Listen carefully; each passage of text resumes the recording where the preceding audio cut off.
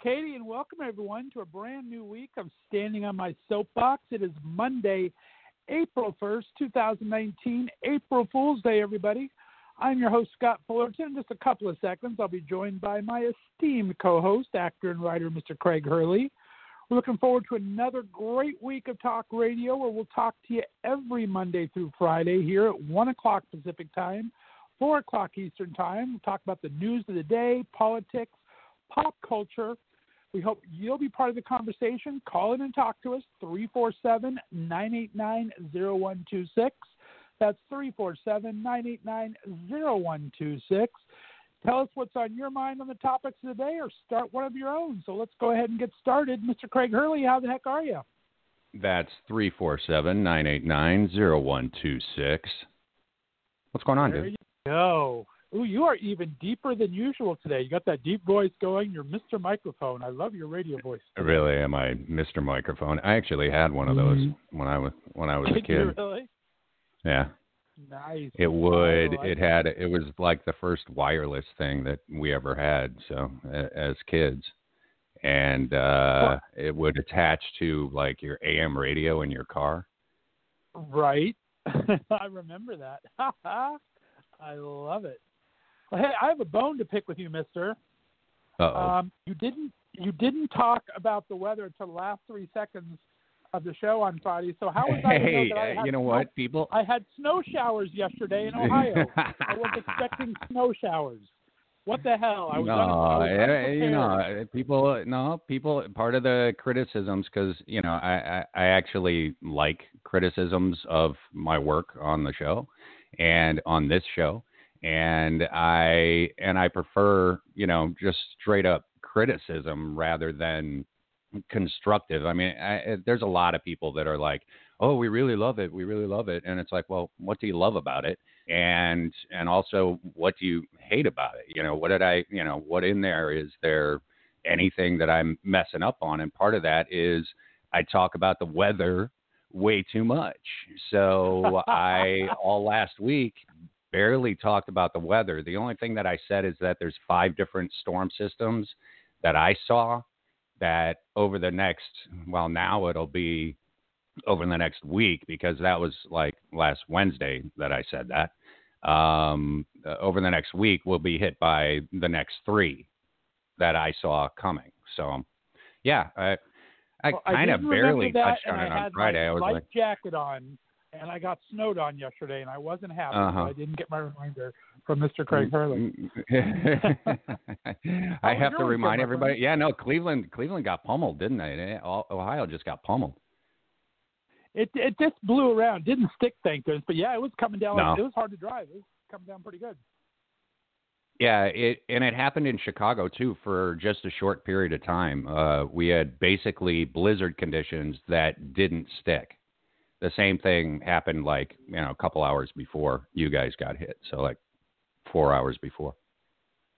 Right. Yeah. So what you guys do this weekend? Let me guess. Did you maybe pack? Wow. Yeah. No, that's all I've been doing is packing and moving stuff. So I just constantly, it's a daily thing. So it's all right. Like I said, I should start a company. I should start a moving company. Hey, I got any echoes or anything going on? Are we all good? No, actually, you're crystal clear. Excellent. Crystal clear. A lot of stuff going on, dude. Anything a lot of stuff in the news. I've been talking about how recycling is a frickin' sham and has been a sham since the beginning of recycling.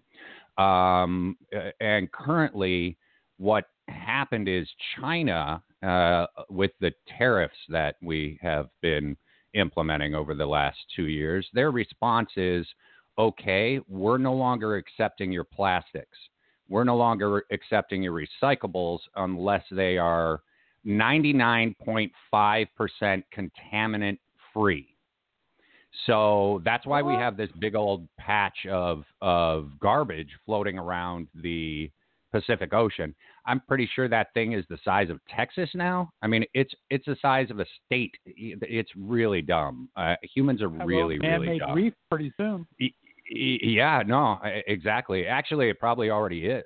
I'm sure there's a bunch of sea life that have taken, they've taken it as a house and as a shelter.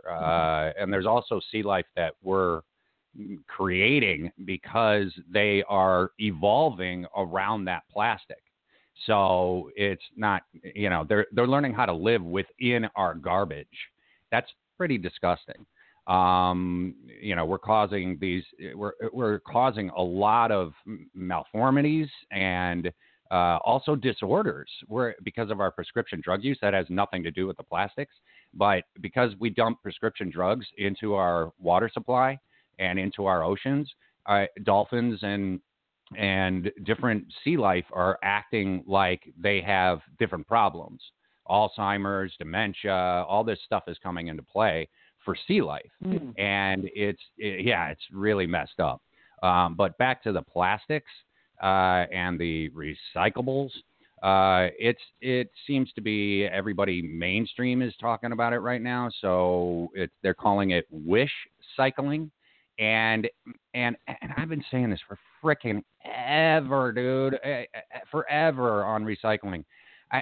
Okay.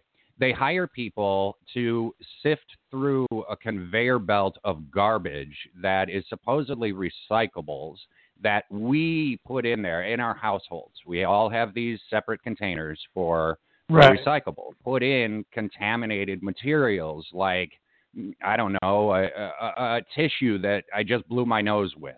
Like a sauce left in a tomato can or something. Some sauce left in a tomato can, a noodle left inside of a frickin' soup can. All of these things that are recyclable but are contaminated because we just don't wash them off before we throw them into the recycling. And there's other things that should just not be recycled. Pizza boxes. We think it's cardboard. No, it's loaded with grease. It's loaded with pepperoni or sausage or cheese or whatever the hell you just got on your pizza. And then you throw it into the recycling, and they end up throwing it into a landfill if they can catch it. And they've got these – I watched this whole thing on recycling, and they've got these conveyor belts. They actually pay people to stand at these conveyor belts that are doing like 90 miles an hour. I'm not kidding. These conveyor belts are hauling ass past these people. It's got to be extremely dangerous, first of all, to be reaching into garbage that's moving past you at 90 miles an hour and worrying about your hands getting ripped off by the conveyor belt. That's it. That's just got to be extremely dangerous. The safety standards are really dumb. This whole process is really, really, really dumb. And they're doing that for looking for a noodle in the soup can? They're looking for styrofoam because styrofoam is not recyclable. Has a 5,000-year half-life, ladies and gentlemen. Please stop using it. Please stop using it. You use it one time. Once. You use it one time. This is extreme convenience. And then you throw it away or you put it into recyclables, and it's not recyclable. Has a 5,000-year half-life. Wow. And half-life means that it'll keep breaking down in halves. So you go from 5,000 to 2,500, 2,500 to whatever the half of that is, 11, whatever. 1250. So it keeps breaking down that way. Say what? I said 1250. I'm good at math. I'm quick. 1250. There you go. Yeah, exactly. and it keeps breaking down that way over thousands and thousands and thousands and thousands of years. You use it one time. Stop using styrofoam. Even the people that made styrofoam in the first place, the family that made styrofoam, have asked people to stop making styrofoam. Stop using styrofoam. And I know it's virtually impossible because it comes in as packing material. It comes in everything that we buy, from TVs to whatever. So, it's virtually impossible to not use it. But as far as convenience for your food, are you freaking kidding me? Ask for some aluminum foil. Because at least aluminum foil, when it goes into a landfill because it's contaminated and should not be recycled. God, people are so dumb. Dude, it frustrates me so much, man, that the process just from the get-go is extremely retarded. And I do mean that in a scientific sense. I do mean that slowed and hindered. We really need to start to figure this out at the beginning, which is us at our houses.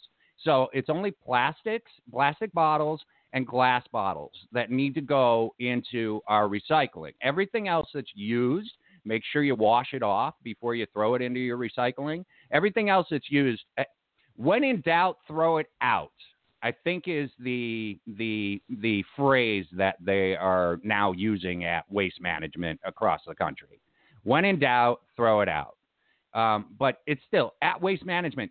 Guys, dude, couldn't you hire somebody to just wash this stuff off? Couldn't you just hire somebody to clean it going into recycling? How about a big vat of water and, some type of, I don't know, Lysol? You guys dump chemicals into all sorts of shit. So might as well, use a chemical that we're already used to, that we're already being poisoned by.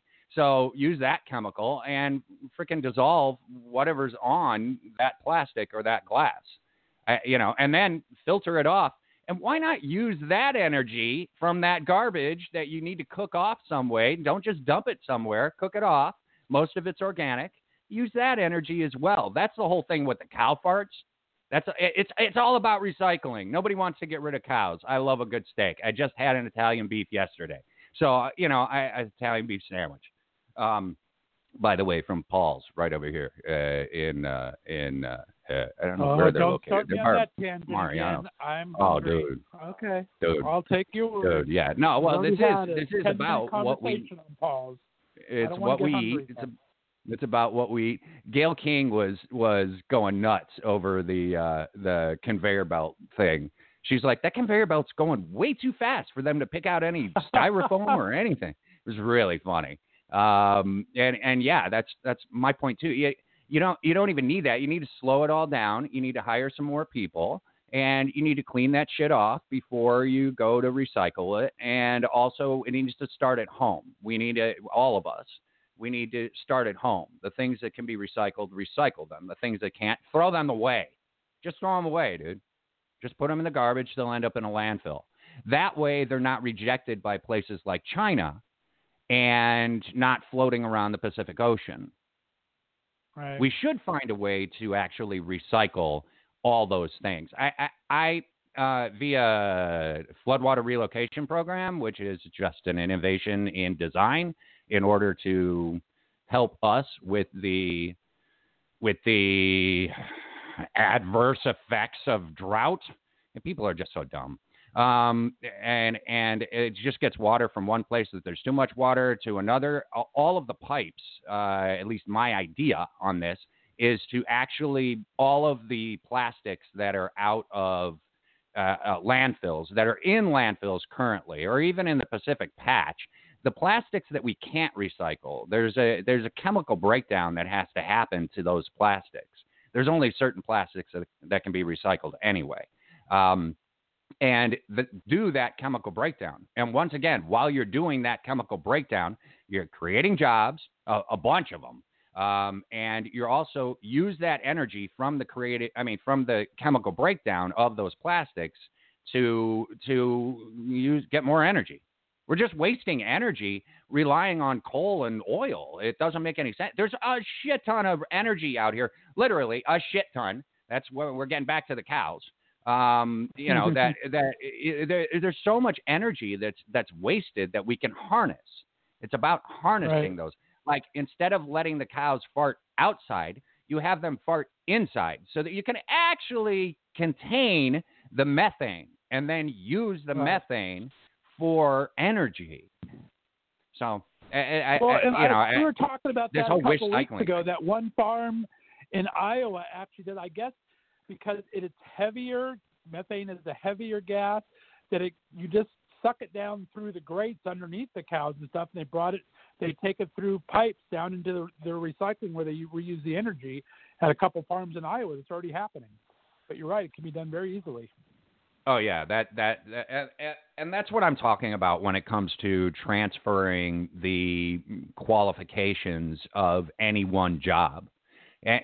Any coal miner, instead of going down into a hole, and you know what, I more power to you if you're able to do that. But but instead of going down into a hole and getting black lung and possibly dying of some disorder from lung disease or disease, some disease when you're in your early 40s, you can actually work above ground and in some areas of alternative energy that we actually haven't even designed yet, that we actually haven't even come up with yet. It's all innovations in design at this point, is what we have. Our engineers have, they did their best.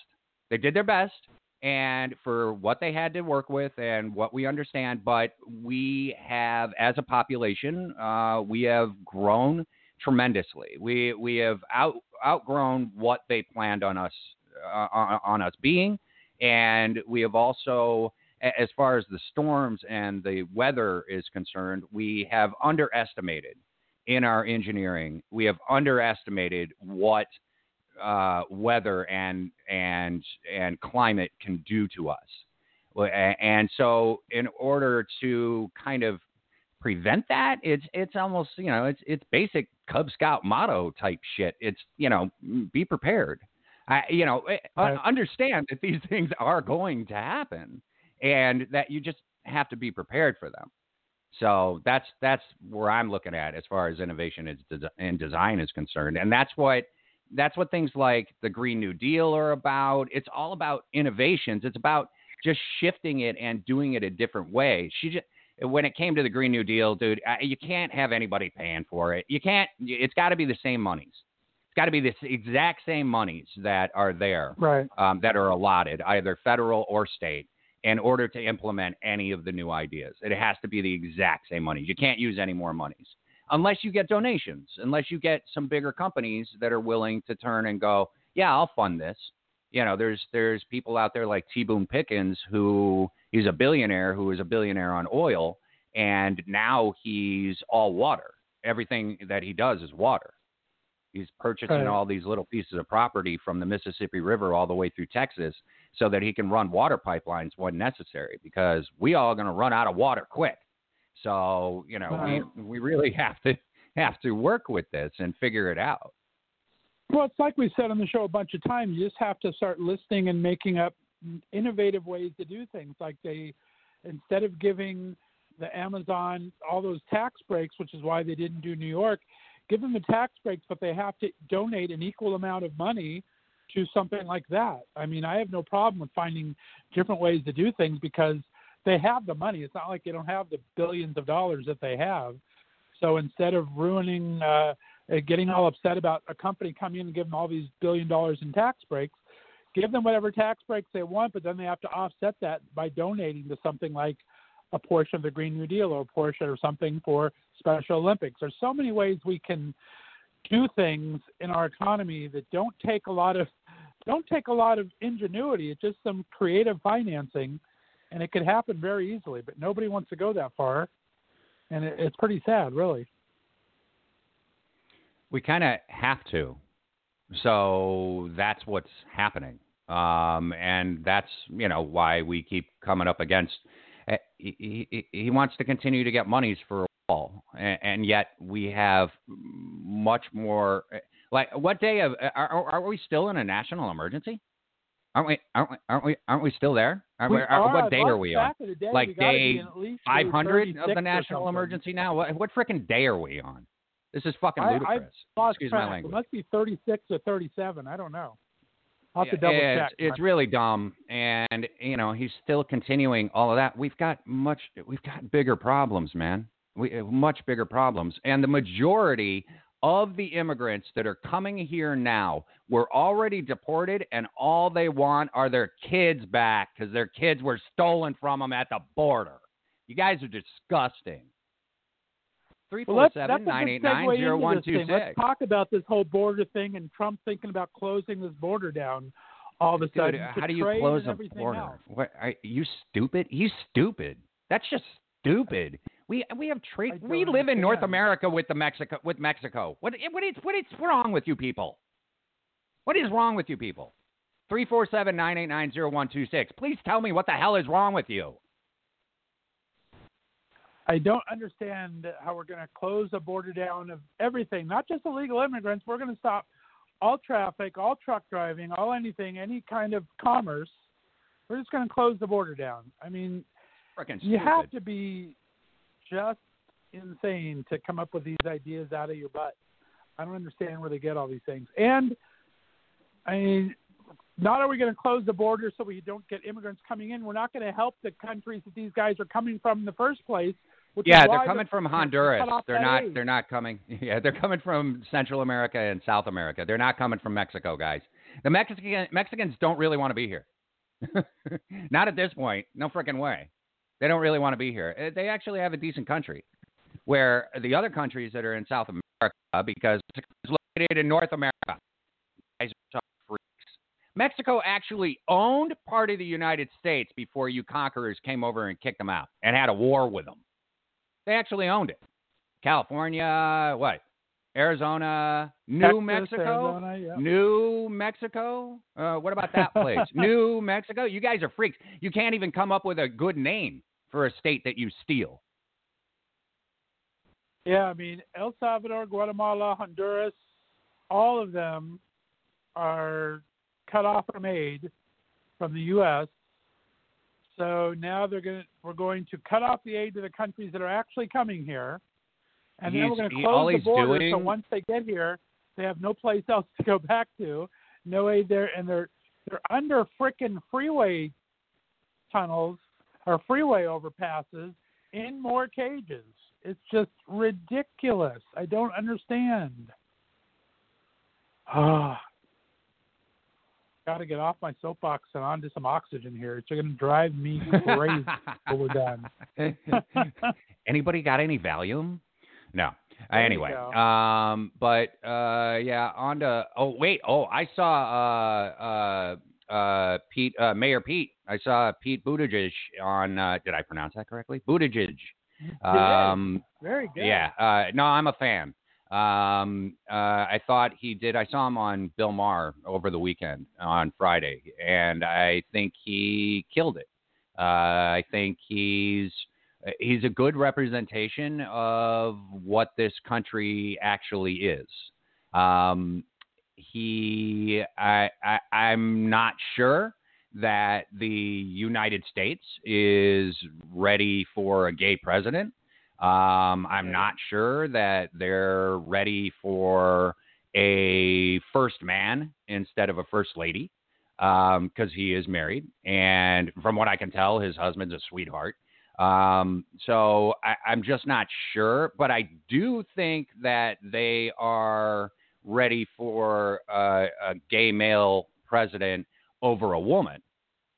So, which is really sad, but it's glaringly obvious on this last presidential, all of this with Clinton and 45. So, I think that the United States isn't ready for a woman president, but could possibly be ready for a gay president.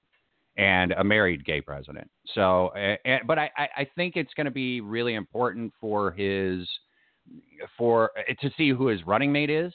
I think all of that's going to come into play coming up here. It was a good interview. I mean, I thought Maher pressed him pretty hard in the opening interview, and I think he came back with some good answers to it. But by the end, in the overtime, if you watch the overtime, I think Maher was on board. I think it was pretty good. Yeah, he almost endorsed him. It felt like an endorsement from Bill Maher, and that's a pretty big endorsement. Normally I like Bill Maher. I'm a fan. I'm a fan of his comedy. I'm a fan of his show. But also, I'm always right down the middle, dude. I'm always looking at people like, what's their motivation to be on his show? And a good 75% of the time, people are selling books. And I'm just like, oh, my God, how many of these books did you not read, Bill? And, and you're sitting there saying that it's a great book. And I'm just like, no, I can't. Any time that somebody's on there and they're just trying to sell a book, I kind of get bored. I kind of get turned off by it. So I'd rather hear the conversations. I'd rather hear, the intelligence of their guests instead of I'm just trying to sell this book. Just self-publish. Go on Amazon. Do whatever the hell you have to do. That's what we do out here, us writers. So, I get the opportunity to go on Bill Maher. You better talk some shit. You better start talking because that's what it is. It's a talk show. Exactly. So, but I'm a little concerned, and so was Bill Maher about Mayor Pete and 45 attacking his sexuality. And Maher wasn't as concerned as I am. He kind of was like, yeah, you can get through that. But I really do think Mayor Pete needs to be able to attack back. I mean, just the stuff that I think, unfortunately, he absolutely has to. If he starts attacking him and starts making fun of him and all of that, dude, you got to drop that bully. You got to drop that bully. And, there's a number of different ways to do it. You can do it by using your wit, because bullies are easily outwitted. So, because most of them are really dumb. So, you can do it that way. And there are a number of different jokes that we can make about his sexuality or lack thereof. Such as Stormy Daniels saying that he had Yeti pubes. The dude has Yeti pubes, man. That is so gross. That is disgustingly gross, man. Sasquatch pubes, Yeti pubes. That is so freaking gross. I just what? And it's like, you ever hear of manscaping, bro? We have electric razors now, be careful. You can cut yourself still, but, it's like, you ever hear of manscaping? It's like, Yeti pubes, dude, it's so gross. That's so gross. So, there's a number of different things that we can attack him on, exactly. like the P tape, like the Russian P tape from the Russian hookers that still has not come out. Where is it? Please, Putin, come on. Putin, he's got to be embarrassed right now because of no collusion. Dude, the whole time he said he had number 45 in his. The whole time he's been saying that. And what? No, he doesn't. He's got to be embarrassed as hell, dude, that the FBI's like, yeah, no collusion.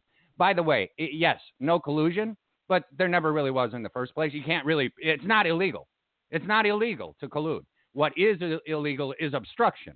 And that has not been disproven at this point. We have not seen this report. As soon as everybody sees the report, that'd be great. Then we can all start making statements. But until then, no one has seen anything. You cannot verify not one damn thing except for the no collusion. Which, that gives us a great the collusion happened a long time ago. I'm going to take your point on this, and we're going to have a little segue here. Because did you happen to watch SNL this weekend? Yes, I did. Abso-freaking-lutely. I'm going to play the cold open that has Mueller, played by, of course, Robert De Niro, and Barr, played by, what's her name? I got to look at it real quick because she's freaking amazing. Adie Bryant. And, of course, Trump, played by Alec Baldwin. So this is a cold open. So we're going to take, since we're at 29 minutes, this will give you a little extra cigarette break. You have about a 4.5 minutes. No. I want to talk in between this stuff. So let's just leave us open. I don't need a break yet. We'll take a break afterward. This is the Mueller report on SNL cold open from this weekend, guys. And now, Robert Mueller finishes his report. William Barr summarizes the report, and Donald Trump tweets his reaction to the summary.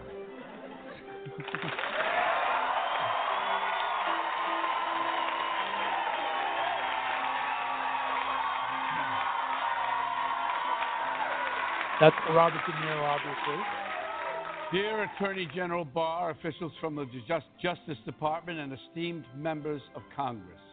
Hey, guys. William Barr here. You might want to sit down She's for so this friggin' one. funny. Guess what, guess what, guess what? Daddy is about to freak.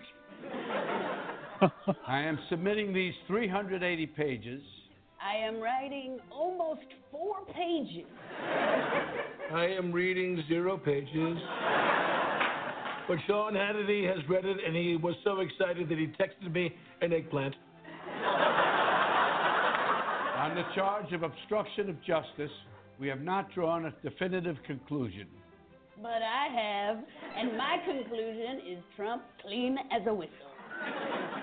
Free at last, free at last. Dude, I couldn't believe that they actually said that. There were several questionable incidences involving the president's team, but we cannot prove a criminal connection. No collusion, no diggity, and no bout.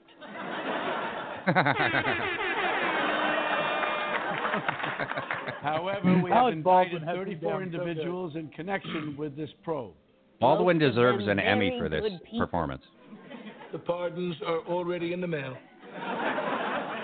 I've included hundreds of pages of evidence. Most of it provided on live television by the president himself. Rusher, if you're watching, go to bed. Daddy won. And I should remind everyone, there are still several other ongoing investigations. One or two tiny investigations. No, there's some major investigations. Into Democrats, exactly. TV shows that have been mean to me, and Puerto Rico. That's right. I want my paper towels back, amigos. Somebody from the Trump team might have met. They should send those Russians paper towels at back. some point. Somebody distantly associated with Trump might have done something weird. Somebody once told me the world was gonna roll me. I am the sharpest tool in the shed. In conclusion, it is my hope that this report will be made public with a few redactions. Hella redactions. We're gonna black out everything except the words no and collusion. Overall, there is an abundance of circumstantial evidence. But no concrete evidence. If you shoot at the devil, you best not miss. Did somebody say devil? That's Kate McKinnon popping up as Rudy Giuliani. Pretty funny. But that's the gist of it there. Rudy, I just thought they played it off really, really well. I know. And that 80 girl that played Barr, she is so funny. Have you seen that new show, Shrill, that she does on Hulu? No, I haven't seen it yet. Dude, there's so much. Hilarious. There's so much on good TV on right now, and there's so much things to subscribe to. But if you're watching Hulu, look up Shrill. Our buddy Stan Zimmerman that was on our show last week, he says it's one of probably the best written comedies he's seen in a long time. They did a Fat Babe pool party episode where they had over 60 women, oversized 24 on. Freaking hilarious, I got to tell you. And she's just great in it. But let's go ahead and take a quick break. So we have that cigarette break. I have some chocolate hazelnut coffee I'm trying out. We'll play a little Z Machine, Power Back, and we'll be back in 3 minutes, guys. Give us a call, 347-989-0126. Give me the power back. Give me the power back. Another smiling face, gone to waste, playing with fire now. Giving too much to feel the heat. So close your eyes, no surprise, time ain't no stranger now. So give me the power back before it's gone forever. And if the feeling that you're feeling start to show, pray to God you remember them, holding on till you reach the end. 'Cause when you're lying, everybody knows. Ooh, this ain't a love song, baby. We don't need another one of those. Give me back the control, and I'll be blowing your mind. I bet your life I'll be taking no prisoners anymore. So don't waste my time. Why you gotta complain? All the drama ain't free. When the music you make got you feeling some type of way, just shut up and be who you be. I'm getting fever dreams, saying things I don't believe in now. But my reflection looks alright. I guess as long as you got the view, they say that you need it. There's no giving the power back until the show is over. And if the feeling that you're feeling start to show, pray to God you remember them, holding on till you reach the end.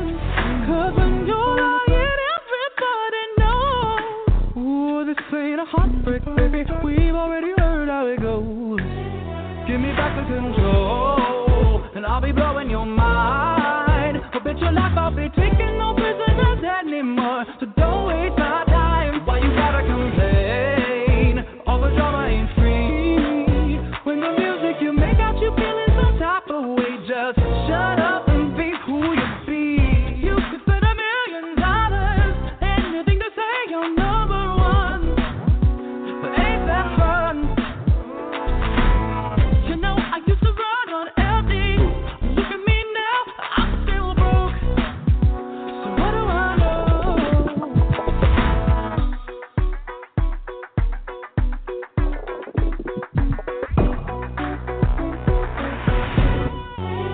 Give me back the control, and I'll be blowing your mind. I bet your life I'll be taking no prisoners anymore. So don't waste my time. Why you gotta complain? All the drama ain't free.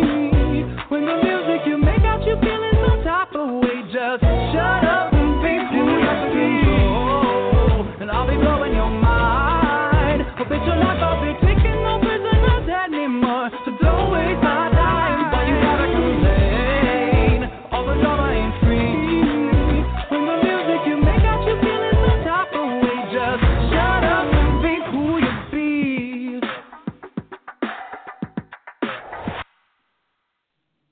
Alrighty, we are back. You're on listening to Standing on My Soapbox. Give us a call, 347-989-0126. That's 347-989. 989-0126. Hey, What's I going need on, to stand on my soapbox for a second on off topic here Okay. because this really pisses me off, and I'm standing on. Since I can stand on my soapbox, I want to talk about it. So we all know how car dealerships rip you off, I guess, when you're trying to get something fixed, I guess. I've always heard that, but I finally had firsthand knowledge today. Last week, I took my car in to the dealership I bought it from and had the privilege of paying them $105 to tell me what was wrong with it, and it would cost me $1,075 to repair it. And I thought, okay, well, this is ridiculous. I'm not going to pay you $1,075 for XYZ. So I have a mechanic group that I used to use here that I thought I'd bring it over to check instead. I brought it to them this morning, and they were, mind you, the dealership was going to keep it for like a week because they needed to order parts. This was last Friday, so I said, no, I'm not going to do this. I'm going to take it home, and I'll think about it. So I brought it today to a regular automobile repairman that has his own automobile shop, not a dealership. And I said, this is what I was told was wrong with it. Can you tell me what it cost to fix it? And da-da-da-da. Well, he finished it 4 hours later, and it cost $525 for the exact same stuff the dealership wanted $1,075 for. So, Wow. Can you believe that? I normally don't go to dealers for like work on my truck or my vehicles. I'll go for like they're really good at oil changes and rotating the tires. They're really good at that, and they're good at reprogramming the head unit if it's a factory installed head unit. So. That's pretty much the only thing that I would go to them for. I wouldn't go to them for anything major. Dealers have always been known to charge way too much for the work that's being done. It's always been that way. So I kind of figured as much, but it's like, and $110 just for the diagnostic to put it up in the air and look at that kind of sucks. Literally 20 minutes. It's like, come on. But I'm fixed now for $550 less than I thought I was going to have to pay. So I am a happy camper. Soapbox dismount. Okay, we can go on now. I'm good. Really? I just had to get that off my chest. I just want to bitch about car dealers. Had to bitch about car dealership for a second. So what should we go to next? So much stuff that happened this weekend. Want to go to Joe Biden for a bit? That guy's in a serious world of hurt. Joe, I think he made a decent vice president, and he might even make a decent president. However, there is something very creepy about him. And but the thing is, he's genuine. That I think is the problem, is that he's genuine in his grandpa kind of way, not as a creepiness kind of way. Yeah, but no, you can't. I mean, no, because George H.W. was creepy in a grandpa kind of way too, and he would smack women on the ass. So it's not very nice to be creepy in that way. I'm not sure how to actually describe what I'm saying, because he's genuine in his adoration for people, and people tend to take that as creepy. So it's hard to define what it is that I'm actually saying there when he's creepy. It's like he actually is genuine in walking up to somebody and giving them a hug and kissing them on the cheek. I mean, it's a genuine, caring, compassionate human, and it's just hard to accept as a human. I mean, we all want our space. We all want stay at least 12 inches, away from me at all times. That's everybody's like that. So, well, it used to be quote unquote very affectionate. Now it's creepy and sexual harassment. Yeah. Well, the woman that is the assemblywoman, Lucy Flores, she claims that Biden kissed her on the back of the head, but she's not saying that it's she doesn't feel sexually violated, but that she still feels violated. And I'm like, well, make up your mind. That is, you're either violated or you're not. So, so she feels violated by his absolutely genuine and non-sexual advancing way that he is. And I'm sure there's a lot of people, there's picture after picture after picture of Biden, it would seem oddly, kissing someone or touching someone, and it's like, but that's not what they made a website already called Creepy Uncle Joe. I mean, it's gone viral. That's what I'm talking about right there. Yeah, it's just crazy, but you're right. I mean, when you look at it, you look at these pictures, and it does look really creepy, and it kind of, I guess, may be.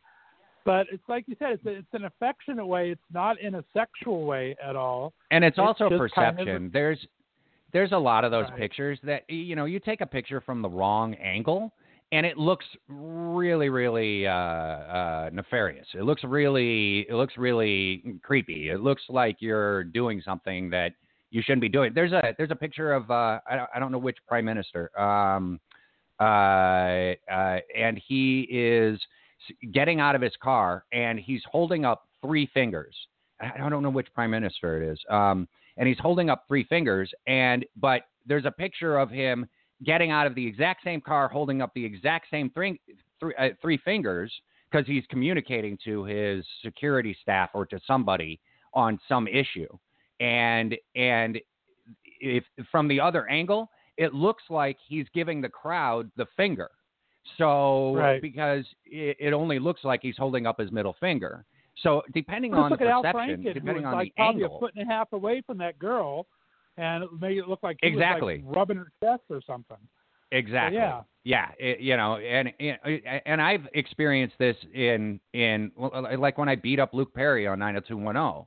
We do this in the entertainment business, in the movies and in TV shows during filming. I never touched his face. I was never near his face, a good foot and a half away from Luke Perry's face every single time I swung at him. So it's not, where body shots were different. He actually wanted me to hit him, but that's not what I'm talking about. It's the angle of the shot. Right. You couldn't tell that I wasn't smacking him upside the head. So you couldn't tell at all. And it looked very painful. And that's his performance. But you can't tell on some of these angles. Like you just said, he could have been a foot and a half away from that girl, and yet it looks like he's right on top of her. Well, one of the ones they have in this little Creepy Uncle Joe thing is the woman that's in it's already Creepy Uncle Joe. Dude, that's hilarious. Creepy Uncle Joe. Creepy Uncle Joe. But one of the women that was in it has gone and said, this guy was comforting me when my husband was having a lot of problems. He said, this was a very innocent picture that you've now put up on this website that depicts nothing of the thoughts that was going on at the time.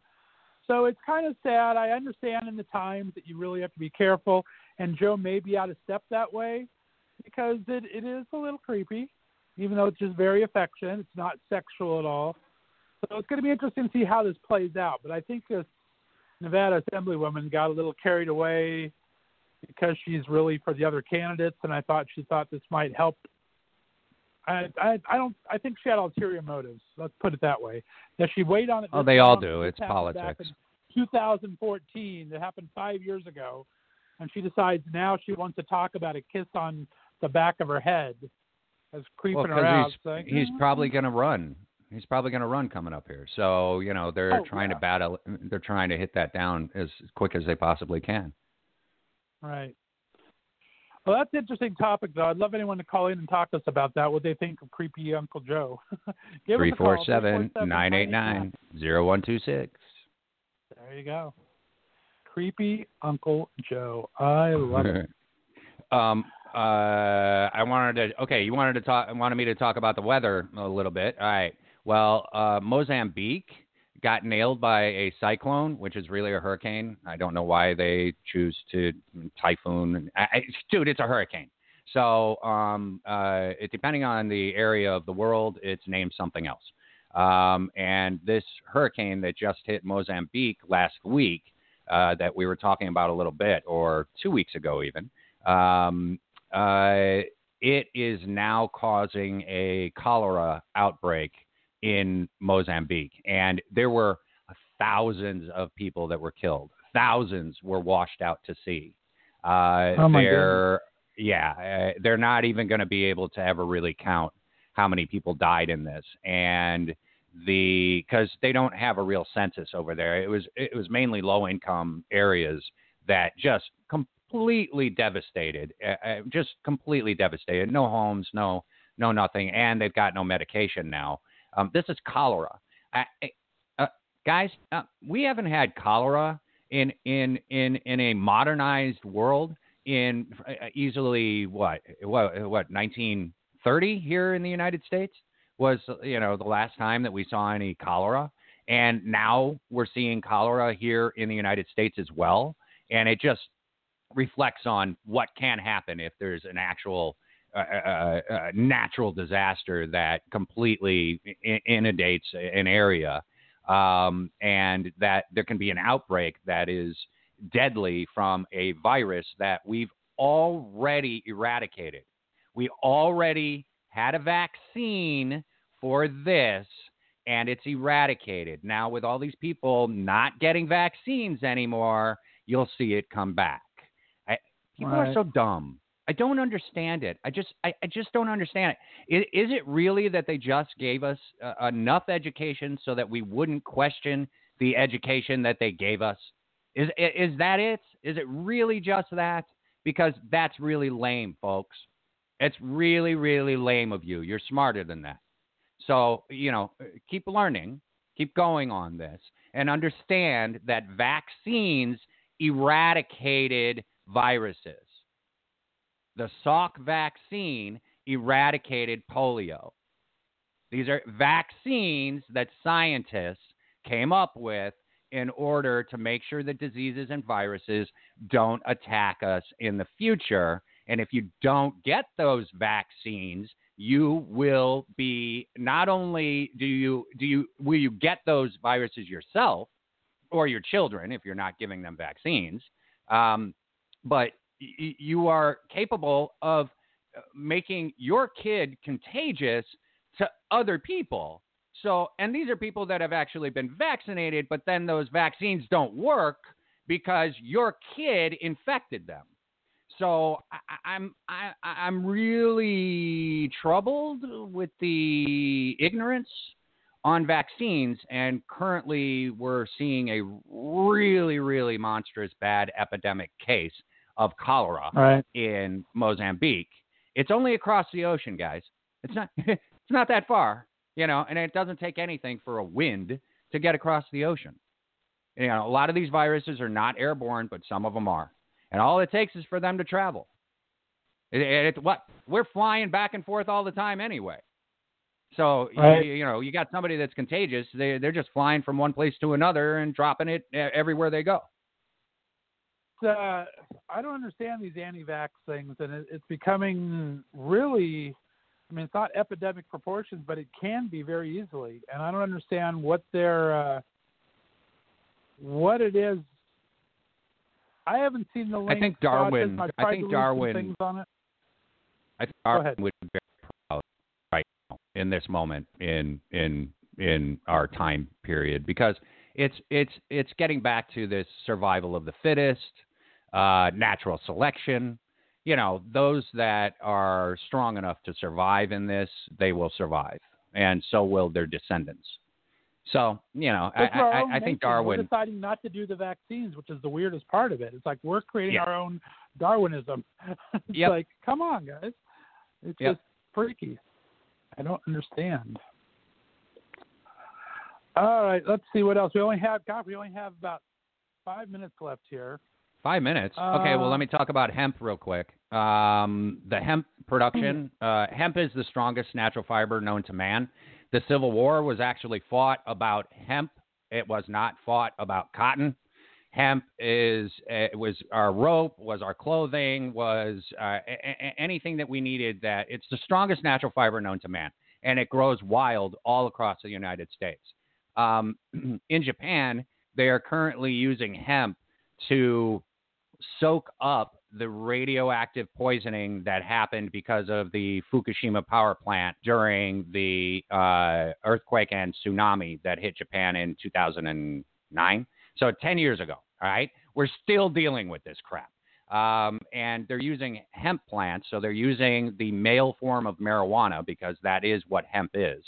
They're using it as a filter, and they're sucking up the radioactivity out of it and out of the ground, and using hemp to do that. The problem is that some of the hemp products contain now radioactive materials. So they're selling them back to us, and they're contaminated. Some people actually are ingesting these hemp products because they're supposedly good for aches and pains.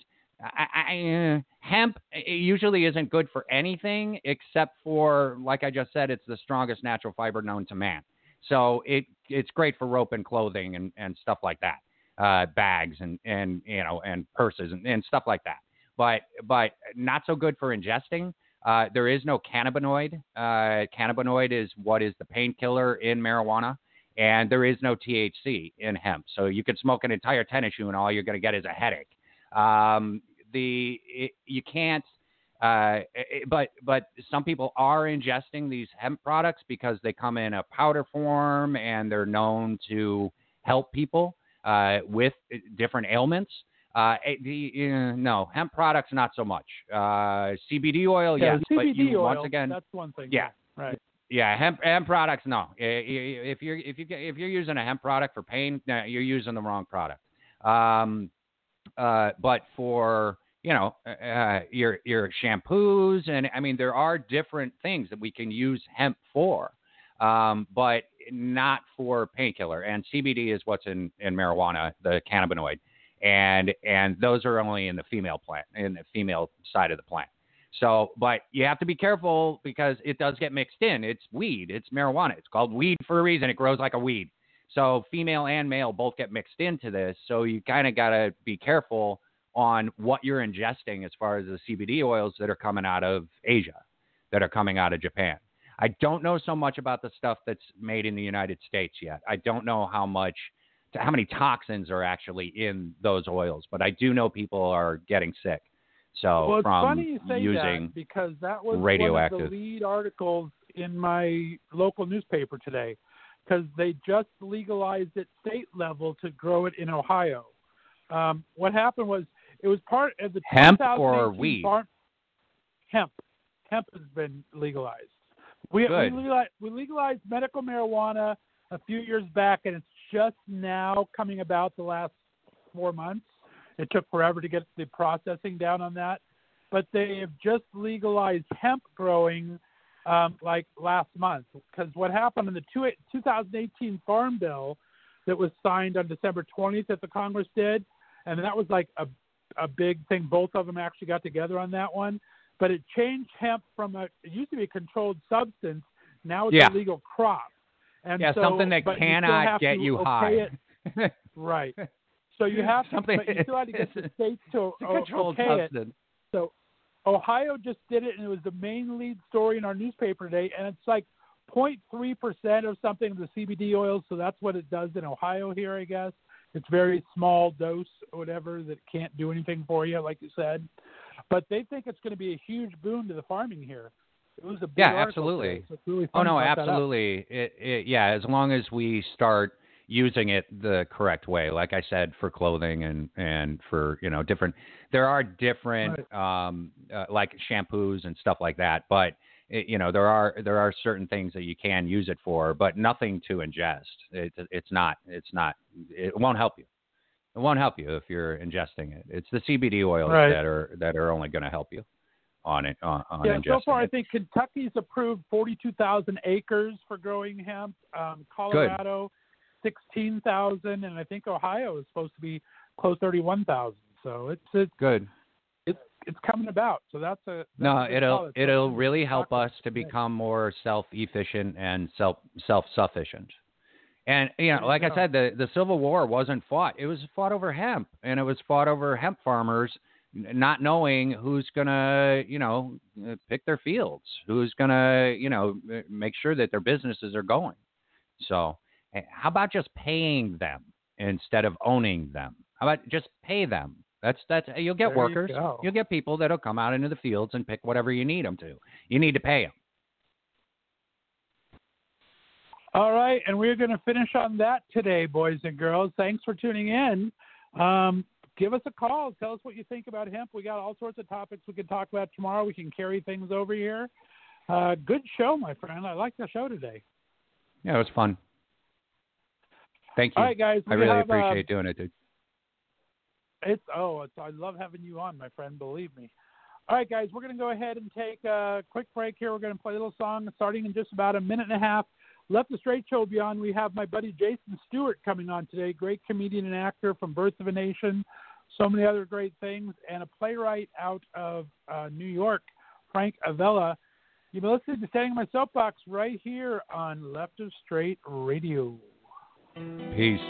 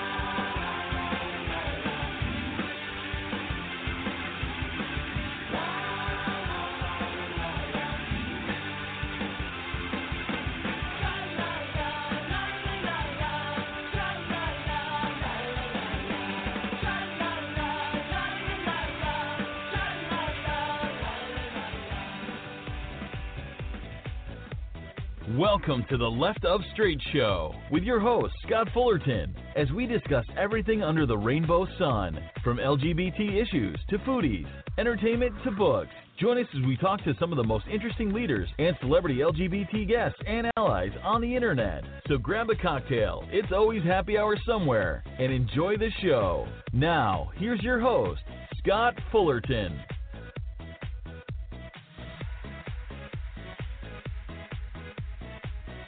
Well, howdy, everybody. Welcome to the Left of Str8 Show, my friends. It is Monday, April 1st, 2019. I will be your host for the next couple hours, Mr. Scott Fullerton. Have a fantastic show for you today. In just a couple of minutes, I have playwright Frank Avella calling in from New York to talk all about his recent works, and some are getting some fantastic reviews from New York to Rome, Italy, believe it or not. And then in the second hour, our good friend Jason Str8, actor and comedian, will be calling in to catch us up, fill us in on a couple of his upcoming appearances. Hope you guys all had a great weekend. I am a little tired, but doing fantastic. I had some intern training over the weekend. I brought aboard 6 interns for Left of Str8 Radio that are starting today. Fantastic, diverse group of people, so talented. We have people of all colors. We have transgender. We have bisexual. We have straight. We have allies. It's going to be a fun time putting this all together. So listen for that, and I'm going to introduce them all to you tomorrow. They're going to be my first guest on Tuesday's show. I'm going to have all the interns come on and introduce themselves, talk about what they'll be doing a bit, so you can tune in tomorrow and meet all of them. That'll be a lot of fun. I also officially launched the Indiegogo campaign for the big gay road trip to Palm Springs this June. So I could really use all of my listeners' help in getting the financial goal here so we can add some extra elements to this year's. The biggest thing this year is we're adding a third day of shows. If you remember the big gay road trip from last year, we had all the live Left of Str8 shows every Monday and Tuesday from the Indulge Resort in Palm Springs, California. But it's a gay men's resort, so I can only bring gay men in to interview because we did it live from the resort. This year, I want to bring in our allies and have a special – I've been talking to the LGBT Center in Palm Springs to record a third show on Wednesdays and bring some allies in and some of our women friends, people like Ann Walker from Very Sordid Wedding, people like, oh God, there's so many to choose from. But we're trying to do it, but that's going to mean separate hotel rooms that we're going to have to pay for and accommodations for that. So there's an Indiegogo campaign. You can go to Indiegogo.com and look up Big Gay Road Trip, or go to the website, www.leftofstr8.com. That's LEFTOFSTR and the number 8.com. Click on the Big Gay Road Trip button in the navigation up there. You'll find out all the information of what's going on, who the guests are, and there'll be a link to the Indiegogo campaign there. $10, anything $10 would be fantastic. That'll help us get these hotel rooms. Our goal is $8,000 for the entire trip to get enough hotel rooms for everybody for the month that we're going to be there, for gas and food and lodging, for the drive from Ohio to Palm Springs and back. Mom is going to be joining me for half the trip, so you get to meet Mama Linda out there. You can actually join us as part of the road trip and be on a show. So please check out the Indiegogo campaign. Contribute if you can. I would really appreciate it. You can get T-shirts, postcards, swag bags, and more. I want to give a big shout-out to my media partners, Pink Banana Media out there in New York and Los Angeles, the I Love Gay Twitter 360 network that's going to be shouting out all of our shows for us and talking about it. Thanks for being media partners. Of course, our first official sponsors are CBD Candles out of LA and TH Productions that has a brand new series coming out very shortly. So big thanks to them, and I hope you'll follow along on the Big Gay Road Trip this June when we go from Northeast Ohio to Palm Springs, California for a month's worth of shows. So definitely looking forward to all that. A couple quick things before we get started and bring our first guest on. Yesterday was International Trans Day of Visibility. So a big shout out to all of our transgender friends and listeners out there in the country and across the world. I'm so excited to have a trans intern as part of Left of Str8 Radio that started today. She is amazing. And then on April 15th, you're going to want to tune in. I have Zach Barak coming on. He is a young transgender man who is featured in the upcoming Spider-Man movie, Far From Home, and featured pretty prominently in it. So he's the first transgender actor to appear in a superhero Marvel film. And I'm going to have him on the show in just a couple short weeks on April 15th, so you want to tune into that. So great day for a day of visibility yesterday. And again, a big shout out to all our transgender friends and listeners out there. Niall DeMarco, who's been a good friend of the show that we like to follow. Of course, he is out and hearing impaired and is doing so much for LGBT rights and for non-hearing rights, everything. And he had a big dust up with United over the weekend. He's been trying to get closed captioning done on all the airlines for especially longer flights. He was on a 5-hour flight, I guess, something, and nothing is closed captioned, so he couldn't enjoy any movies or anything on there. You're kind of stuck sitting in a plane for 5 hours. And they've got it pretty much on all transcontinental when you're going to Australia, but they're trying to get him local. So good on him for keeping that fight up. Things in the news, I won't even get into that. I talked about that on my political show. If you want to hear all my political rants, be sure to tune in to the hour before the Left of Straight show every Monday through Friday from 4 to 5 p.m. Eastern Time. Is Standing on My Soapbox with me and my co-host Craig Hurley, where we talk all about the news of the day, politics, and pop culture. So be sure to tune into that. But let's go ahead and get right into the show here, because in just a couple minutes, we're going to have on Frank Avella, fantastic playwright out of New York. Let's take a quick break here. We're going to play a little Steve Grand Disciple. Steve's going to be on the show very, very soon, getting ready to go back this summer to his Provincetown residency that he does every summer. So we'll play a little Disciple. When we come back, we'll be talking to Frank Avella, and then in the second hour, comedian and actor Jason Stewart. You're listening to the Left of Straight show right here on Left of Straight Radio.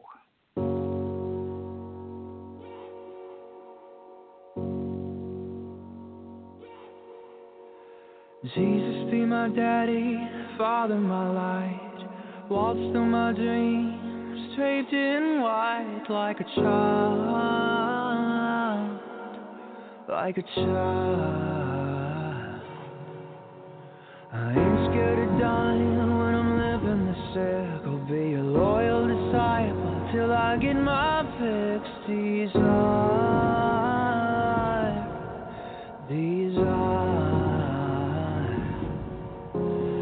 Come Mother Mary, bring me a song. It's been a dark February, I'm just trying to move on. I ain't gonna end, so I'd like to live on in a song.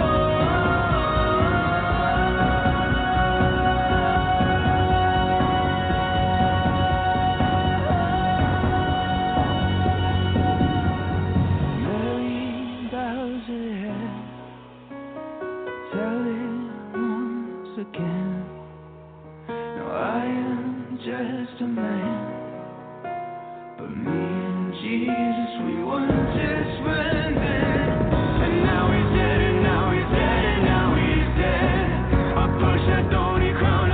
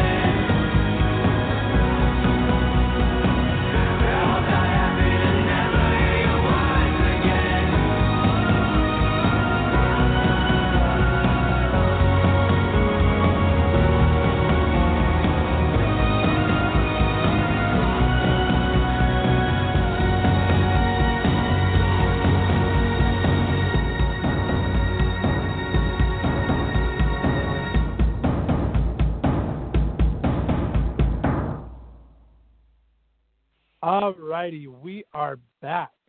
Guys, my first guest today is a playwright whose works have amassed many, many nominations and recognitions, playing from New York City to Rome, Italy. He's received fellowships from the, I'm going to kill this, Bogliasco Foundation and the New Jersey Council of the Arts. His play Consent is a semifinalist for the Eugene O'Neill National Playwrights Conference, not his first time over there. And the screen adaptation is a quarterfinalist for the 2019 Creative Writing Screenplay Contest.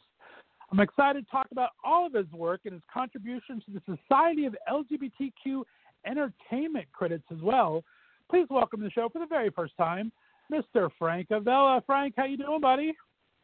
Scott, how are you? It's a pleasure to be on. Thank you. Well, it's my pleasure to have you, my friend. How's everything in beautiful downtown New York area? It's actually a nice day up for a change. Very nice. We had a little snow here in Northeast Ohio, snow flurries yesterday. I was not happy. Spring was supposed to have sprung, but I can deal. It's Ohio. It'll change soon. We had spring on Saturday, and then on Sunday it became winter again. There you go. Welcome to the East. Well, I'm so glad our friend Tommy Garassi introduced us, man. He's got to actually see your plays. Thanks for coming on the show. Talk about how you know Tommy. I will, and a big shout out to Tommy. Tommy's amazing. Tommy's a great writer, first and foremost, and he's been such a great supporter of my work. He's been to numerous readings. He came to the Lourdes, which premiered off Broadway this past November. He's just been an extraordinary a supporter. He's written some great stuff, as a matter of fact, about my work and about the incredible ensemble that we put together. That's fantastic. He's such a good person, and he's really good about sharing. He's all over New York and LA and everything. So I'm so glad he was able to get us together here. But let's start from the beginning. I always like to start from the beginning from new guests. Give me a little bit of background. Tell me where you grew up. What kind of a kid were you, and what did you want to be when you grew up? Wow. Let's see. I grew up in North Jersey, and pretty much in suburbia. And what I wanted to be is a really good question. I knew I was always good at writing. I always thought I'd end up a journalist. I actually went to Seton Hall University, and I minored in journalism there. And somewhere along the line, I wrote my first play. But you had asked me what kind of kid I was. You know what? I was a movie geek, for lack of a better way of putting it. I was and still am such a fan of films that I was kind of this kid who lived and breathed movies, and so I lived in my own little bubble world of movie geekdom, and I was actually really happy there. Very cool. I love that. And so you knew early on you wanted to be a writer then? That was kind of one of your first callings and everything? Yeah, I did. I just didn't know that it was going to, be for the theater. I really thought I wanted to be a journalist, and I ended up doing my grad work at Tisch, NYU, and I went in for film, but I begged myself into a dramatic writing workshop.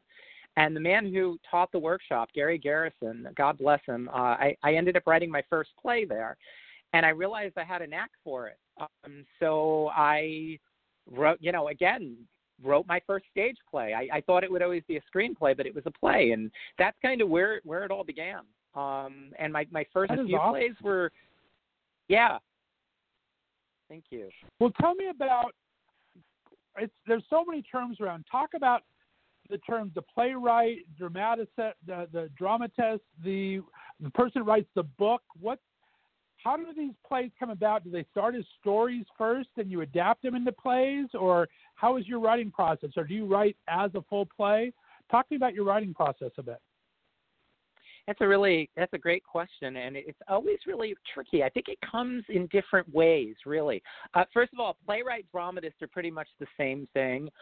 Book writer is the person who's responsible for the dialogue in a musical. And I have written the book for a musical, actually. But for the most part, I'm a playwright. I've also written screenplays. But again, it'll depend. Like with Lord, which is about the Russian persecution of gays, I was just so angered by what was going on, and I needed to write something. So I literally trapped myself in a room, and I forced myself to write something that was really, really brutal, and that would put the audience right there in the room with these persecutors. When it came to Vatican Falls, I kind of had a couple of different stories, and one I knew was about the Catholic sex abuse scandal, and the other I knew was a romance, and I kind of merged both stories together, and gosh, I've been working on that one for a decade now. So sometimes they happen really quickly, and sometimes they really kind of take a long time to come together. Gotcha. I understand. And talk about all these great fellowships and awards you've won. That's got to be pretty exciting and humbling at the same time. Absolutely both. I feel like I've really been blessed, especially in the last couple of years, because I got the Bogliasco Fellowship, which gave me the opportunity to go to northern Italy and spend a month doing nothing but working on my craft, being treated like royalty, like seriously, 3 meals a day, all the booze you can drink, and then nice. What's so important, right? And what's so important for playwrights and for any artist is to actually just be nurtured and given a space where you're able to actually write, where you're able to create. I think it's so important, the work that they do. But I have been blessed. I did get the fellowship from New Jersey Council on the Arts. That was for my play Consent, which is an O'Neill finalist. Right now, I'll find out this month whether I move forward or not, knocking on wood. The same play was actually an O'Neill finalist back in 2012, so it's the way these things work. And last year, Lourdes was an O'Neill finalist. Lourdes was at the William Inge Theater Festival. Again, it's been 3 years of my work actually finally seemingly seeing the light of day, which is pretty tremendous. I feel really blessed. Well, that's exciting for you. I'm so happy for you.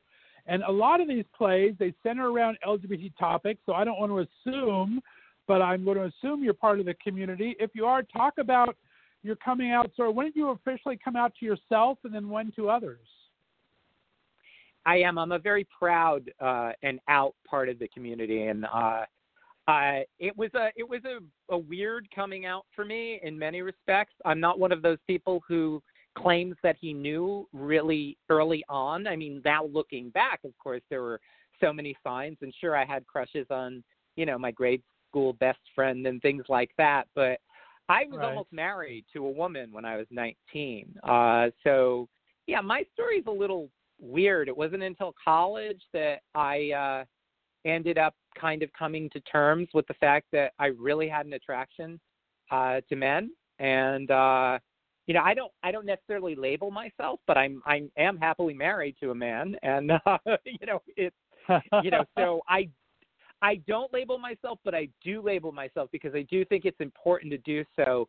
And you've written so many great things about LGBT experience, from bullying and so many other areas of it. Is it something you observe primarily? Is it something that you kind of think about? Is the stuff? How much of this is self kind of stuff you've lived through, and how much of it is it observed living?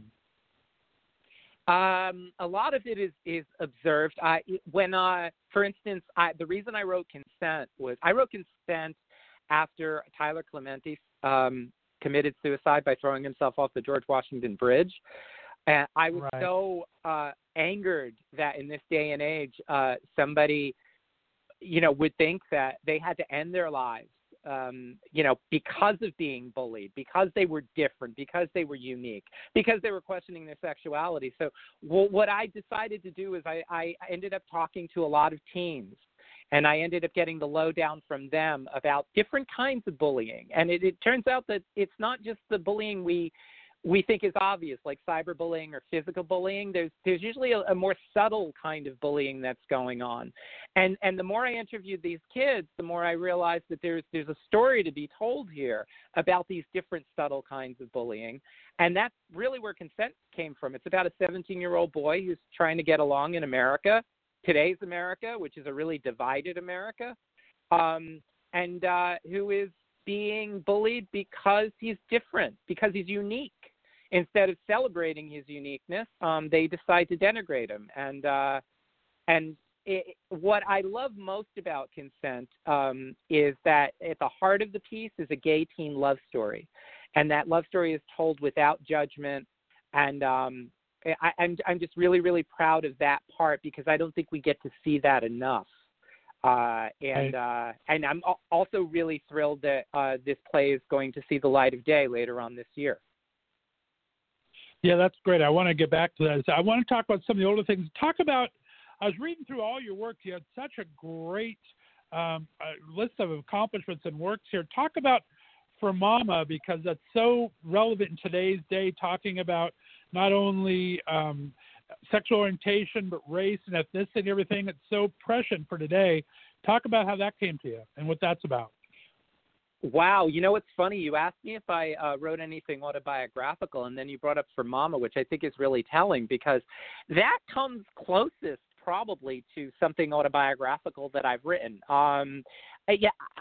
With For Mama, I wanted to deal with race. It's a biracial lead who's a novelist, and he's basically trying to keep his mother alive while applying for Medicaid. And I went through something very similar. It was kind of really, really scary, dealing with homophobia and dealing with racism, because I had a really, really good friend who was going through another experience that was very similar. And the thing about being biracial is you're not accepted by either. White people think that, well, you're not white, and black people think you're not black enough. And then when you throw being gay into the fold, well, then, God, you're really shunned. And what was interesting about For Mama is I kind of wanted to show how difficult our system is nowadays for anybody who is anything but upper middle class or upper class to actually get proper health for their loved ones, especially when they have property and they want to hold on to their property and not be homeless. So, yeah, For Mama was a really, really difficult play to write, but it was a very cathartic play to write. I lost my mother right before I actually had the balls. Can I say balls? Sure, you can say whatever. We're internet radio. Go for it. Well, I had to actually have the balls to go there and write this play. Ironically, I wrote it I was at a residency, and I wrote it almost at the same time that I wrote Lourdes. So they were two very, very different subject matters, but they were very the same time. It was a very strange time, but a very productive one. That sounds interesting as hell. I love it. And another one I like, because I like a good dark comedy. I like kind of twists and turns. I was reading about Nemesis. Talk to me about that. That sounds like a really interesting play. I like the whole thought. Wow, thank you. I'm very proud of Nemesis, actually, and it's not one that, really ended up seeing the light of day. I have a little tidbit for you, though. Do you know on Queer Eye? Oh, God, who's the food guy? Help me out. Antony. I'm trying. Antony. Right, Anthony Horowski. He was actually one of the leads in the very first reading of Nemesis. It's just a little tidbit. You're kidding. He's actually he's a very good actor.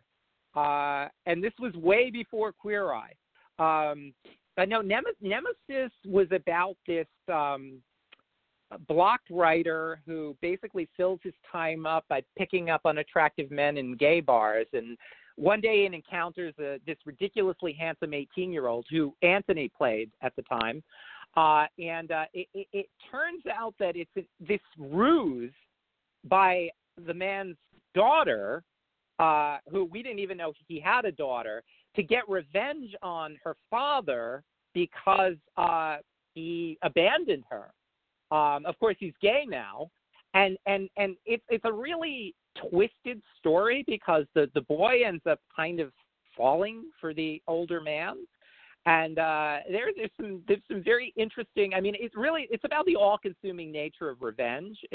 But it's also about a lot of other things. It's about how we don't choose who we love ultimately, and it blends harsh realism with this black comedy melodrama. It's a very, very interesting play. It's also a short play. It's only 90 minutes long. That's cool, though. Like I said, I go through all of your plays, and some of these things really catch me. And I gotta give you the other one that really caught me off guard. I want to hear about how this came about. But The Bubble just sounds fun as hell. Tell me how this came about, and talk about that a second, because the synopsis is like amazing. I got to tell you. Dear God, The Bubble was a blast. The Bubble is actually one of the last plays that I had self-produced, and that was back in the mid-2000s. What I wanted to do with The Bubble started out as a one-act, and I wrote it because we needed a piece for an evening of one act, and it was about a playwright who decides to turn on him. Basically, they kind of declare mutiny on him, and they start changing the work before him, and there's nothing you can do about it. It was a lot of fun to write, and a friend of mine said, Frank, this is a full length. You should write it. And my friend Ginya Lemos, who is a great actress, she used to be on As the World Turns. She's actually in Brazil right now doing really well. And so I took her advice, and I turned it into a full length. And, Act 2 ended up being this very complicated rehearsal process piece, where different genders played different roles, and then Act 3 was the play itself. And the strange thing was there were some audience members who really got it, and there were other audience members who were kind of confused by it. But it was a blast for me. It was so much fun, and we had such great actors working. I love when the characters become a life of their own and kind of break that fourth wall kind of stuff. That's fun. I love that kind of stuff. That's awesome. All right. Yeah, that stuff is real fun to explore. And take our first quick break, because I don't want to interrupt us as we get into the three big meat of the manor stories here. So I want to talk about all these great plays in just a couple of seconds. I want to talk about our trip to Italy and so much great stuff. So we're going to take a quick break, play a little Matt Stern, Travel Around Your World. When we come back, we're going to be talking about traveling, because Frank took one of his plays to Italy not too long ago. So you're listening to the Left to Straight show right here on Left to Straight Radio.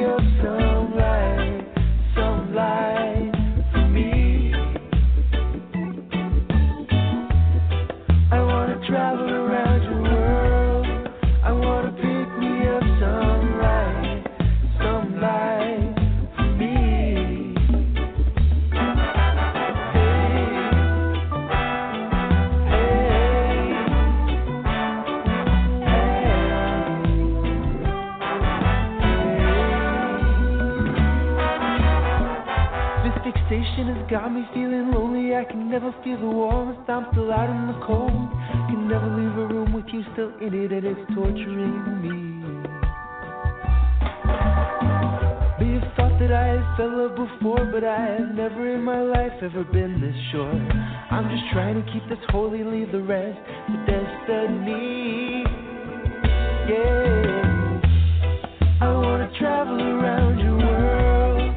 I wanna pick me up some light for me. I wanna travel around your world. I wanna pick me up some light for me.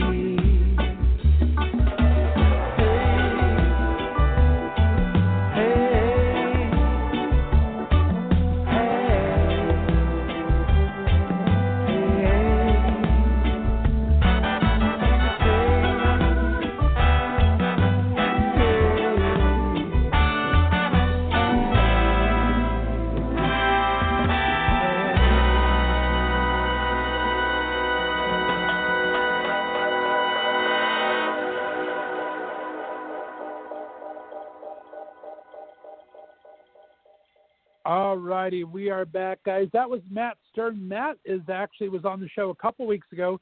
He's going to be joining us on the Big Gay Road Trip in Palm Springs. He's going to be coming all the way down from Canada to join us on that. So looking forward to that. Guys, we're having a great talk today with playwright Frank Avella. Frank, I want to talk about these 3 current plays that you're working really hard on right now. Let's start with Lured, because you got to bring this to Italy. I'm so jealous all of a sudden. Talk about this play and this great adventure in Italy you got to have. I would be happy to. Yeah, Lured has been quite a ride.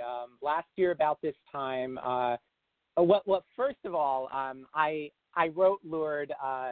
Lured is about vigilante groups who lure gay men via the internet and abduct them in Russia. And this is something that was starting to be reported in 2013 and in 2014 especially. So I did a ton of research, and it was really, really important for me to make sure that Lured remained really honest, and that meant that it had to be violent and brutal. And it was a very hard play to write. And when I finished it, it was almost immediately accepted into the Dream Up Festival at Theater for the New City. And we mounted a production, and we sold out every performance, which was extraordinary. I don't know where these people came from. 2 years later, that we were accepted into the Onstage Italian Festival in Rome, which I could not believe. And a few months after that, Theater for the New City said that they wanted to produce the piece. So me and my brilliant co-director, Carlotta Brentan, who is also in the play, put together an Indiegogo campaign so that we could actually do all this. And we were able to make it happen. So we had a 3-week run in November where we had full houses. I don't know where everybody came from, but I'm really, really grateful. And they were willing to put themselves through what was a very, very difficult evening of theater. But it was a really, really rewarding evening of theater, ultimately, I think. And then the entire cast, and me and Carlotta, of course, went to Rome with the play. And it was so celebrated there. It was an extraordinary experience. I think everybody had such a great time. Some of the cast members had never been to Rome before. So, we got to go sightseeing, and we were given brunches and dinners, and we were treated like real artists, which was really nice. It was a once-in-a-lifetime experience. Very, very cool. I love that. Italy knows how to treat people, it sounds like, from your fellowship to welcome with open arms. I got to go to Italy more often. That's all there is to it. That sounds like a very inviting place. Talk about that. Now, today I launched my very first Indiegogo campaign to try to help me do my Big Gay Road Trip, where I bring my show live to Palm Springs. Talk about an Indiegogo campaign for you. What's it like having to do all the promotion on that and fulfill all the perks? Did you find it a good experience? Is it something you would do again on a project you're really passionate about? Or talking about the experience of just Indiegogo in general? You know, and if you asked me last year, I would have said no, but because, you know, nobody likes asking people for money. But I know, that's what I hate. I hate know, but you know what, though, Scott? People really surprise you, and they are more generous than you can imagine. I mean, and it's always the people who really don't have that much money that end up being generous, which is ironic. Right, right.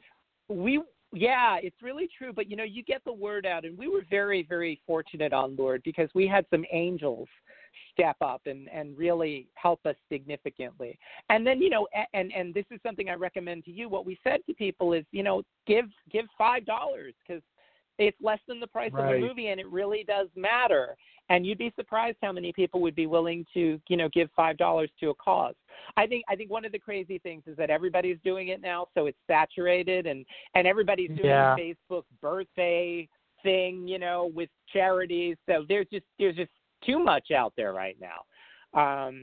But I do recommend it, and, you know, it was a good experience. I'm glad I didn't have to do it alone. Carlotta was my right hand on all of it. You know, that's great. I don't think I could. Yeah, I could not have done it without her. Yeah, I love donating to Indiegogos. I've done to quite a few web series and things. It just, like you said, though, it's very hard to ask people for money to begin with. It also becomes like a little self-worth involved. Well, if I didn't make it, why do they hate me? So it's like, I think I'll try this one time, and I'll see what the experience is like. But I'm glad you had a great experience. You did go above and beyond your goal, which is fantastic. Talk about this. You talked about the writing process a bit and how this is a really tough subject matter. How much do you have to take that into account? Do you take your viewers or your audience's frame of mind in sight with that when you're writing something like that, or do you just have to get it all out and then edit to make it acceptable for an audience? How's that process for you for this project? Because it seems very passionate for you. Another really, really great question. And I think with Lord, things were very atypical. With another play, I might have taken the audience a little bit more into account. But with Lord, I was sure that when I wrote the first draft, the audiences, like, we would lose 50% of the audience after the first 10 minutes because we were really brutal in the storytelling because I wanted to tell the story the way it was, the way it happened, and that was really, really important to me. So I have to be honest with you. With Lord, I didn't really take the audience. I certainly refused to. I refused to compromise with it. You know, I refused to make it palpable for the audience. You know what I mean? Yeah, exactly. I love that, and I love that artistic, the vision and the guts to do that. And it had to be even more fulfilling when the audience kind of came aboard with it and everything too. That has to make it twice as sweet when that all comes together. Oh my God, it's the greatest thing because you realize, well, wow, they got it. It's just as simple as that. They really, really, really got it. And we were also very lucky because, you know, we had actual refugees who came who said, you got the story. You know, I mean, I'm not Russian. You know, I didn't go through this myself. So the fact that, you know, we were being told that it was their experience, we had shown them their own experience, was so gratifying. It was absolutely extraordinary. I also think sometimes we don't give audiences enough credit. Look at what we all watch on TV all the time. I mean, we watch Game of Thrones is my favorite show, and look at the stuff that's on Game of Thrones. We need to give the audience a little bit more credit for being able to deal with subject matter.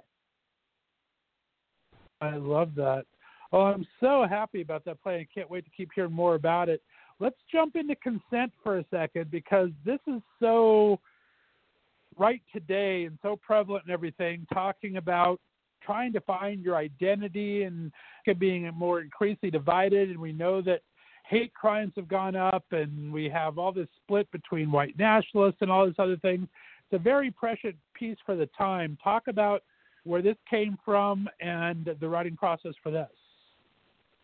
Yes, absolutely. Well, I mean, I mentioned that it was Tyler Clementi's suicide that kind of spearheaded my writing it, and it was just a really, really important story to tell. I wanted to tell the story of a teen boy who is very unique and thinks, he questions rules and accepted modes of behavior, and he's living in it's any small town USA is where the play takes place. And they expect him to conform and capitulate, and he doesn't want to do that. And he's coming to terms with his own sexuality, which is, proving to be difficult in this small town. And all these things make him the target of bullying. And there's also a subplot where his mother had abandoned him 2 years ago, and she comes back into the fray. And his coach, his high school baseball coach, it turns out he's in he's in a sexual relationship with his high school baseball coach. And one of the reasons I wanted to show how, for so many kids growing up today, the adult figures in their lives are behaving more selfishly and more like children than the actual children, because this was something that I was encountering when I was speaking to so many of these teens. And I wanted to know why so many gay teens decide that suicide is the only option. And so it's something that, it is really, really, really important to me, and that I was able to explore with this piece. And writing the screenplay version really helped me go back to the play and make certain changes that were necessary and have really helped breathe new life into the play. It's timelier now than it's ever been. We did a reading at SUNY New Paltz, the college up in New York.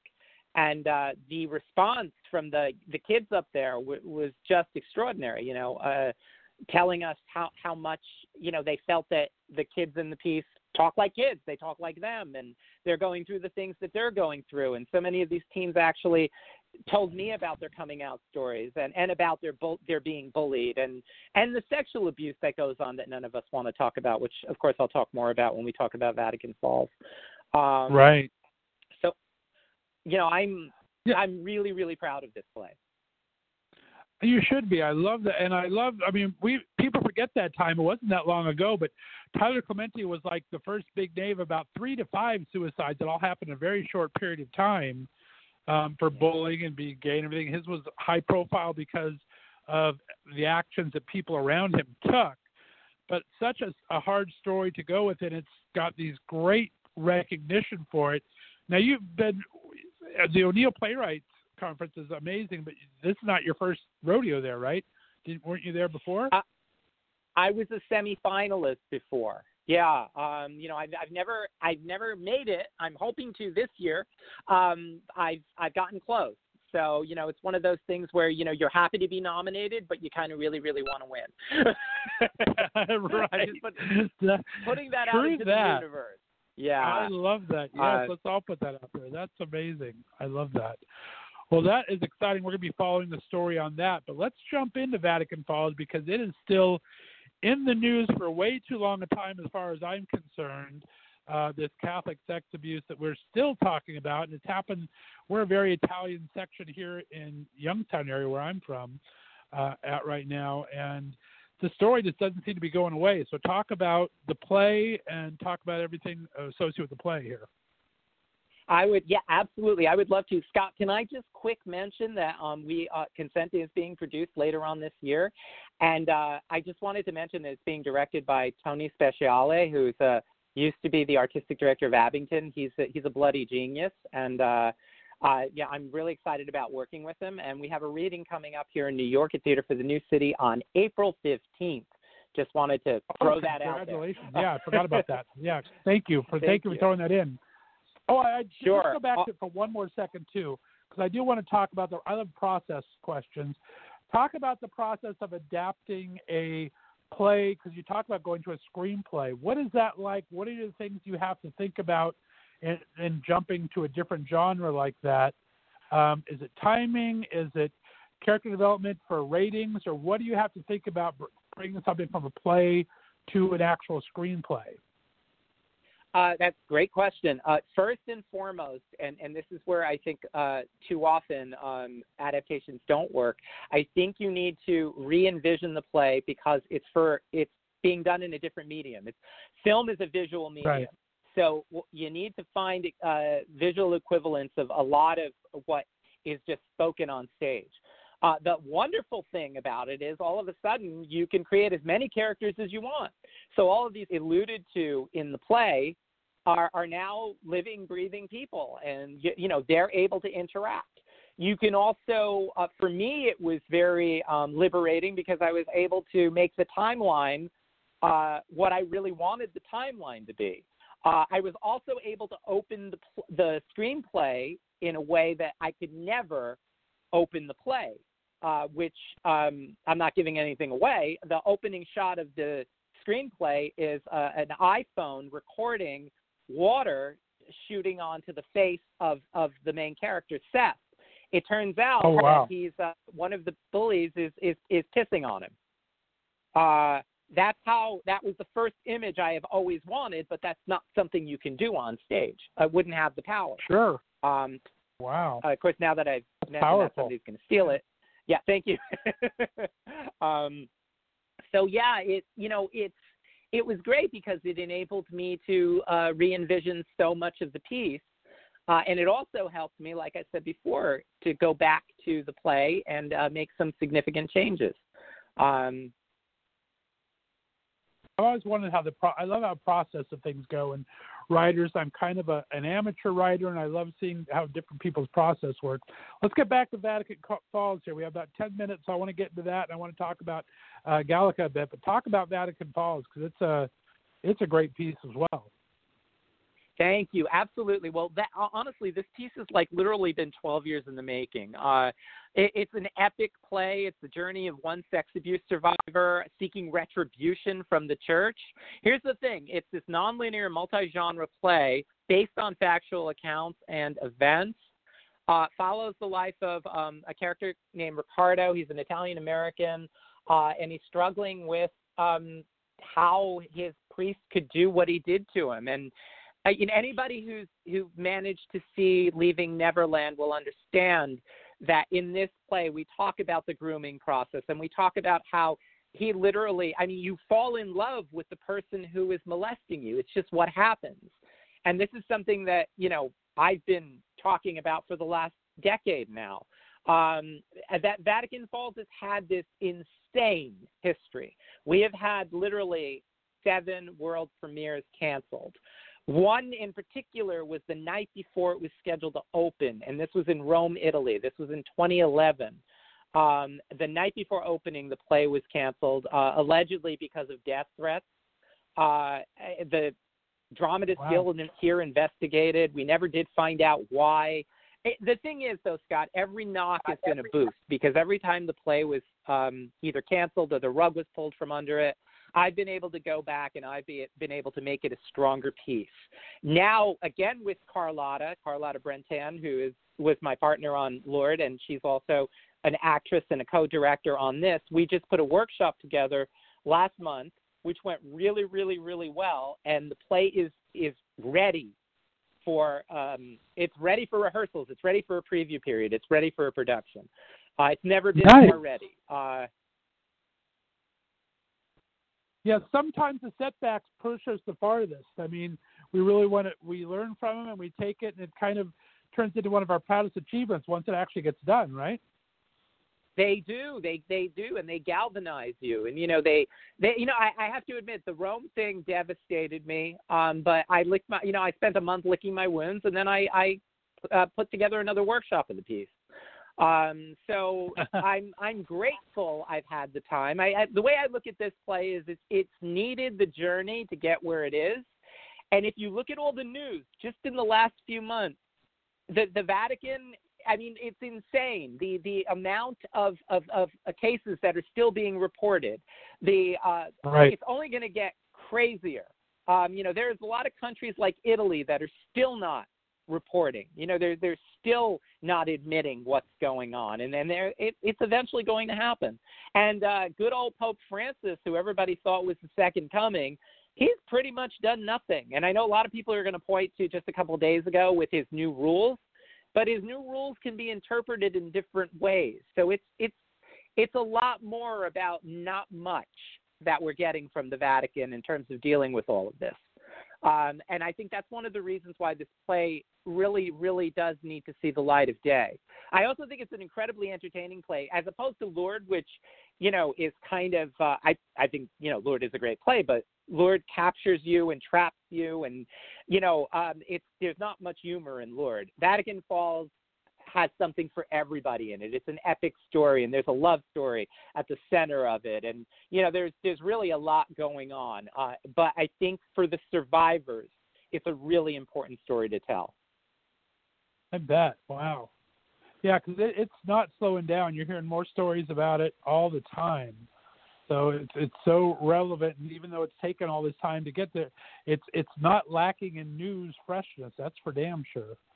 So yeah, I hate that we have to keep talking about it, but it is there, and I'm glad to see that your take on it is going to. I'm sure it's going to be widely received because it's such a strong talking point now.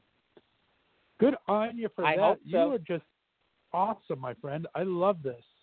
Let's go off the plays for a second. Well, first off, you have all these great backdrop of plays. If people wanted to produce your play of some kind, can they reach out to you? Or are you able to let people do your plays as well? Or are they just right now in your repertoire for when you're ready to work with them? Oh, no. People can reach out to me. I would be more than happy. I want, my plays to reach as wide an audience as possible. So they can reach me at F as in Frank, A as in Apple, J as in John at AOL.com, which is my email. Or frankjavella@gmail, whichever. Or they can call me directly at 973-715-2356. I am here to discuss any type of production of any of my work. That's fantastic, because I went to that newplayexchange.org because they have the great synopsis. That's why I spent like an hour and a half reading all the synopsis of all the plays there. And I really recommend people go to that because it tells everything. It tells how many characters you need.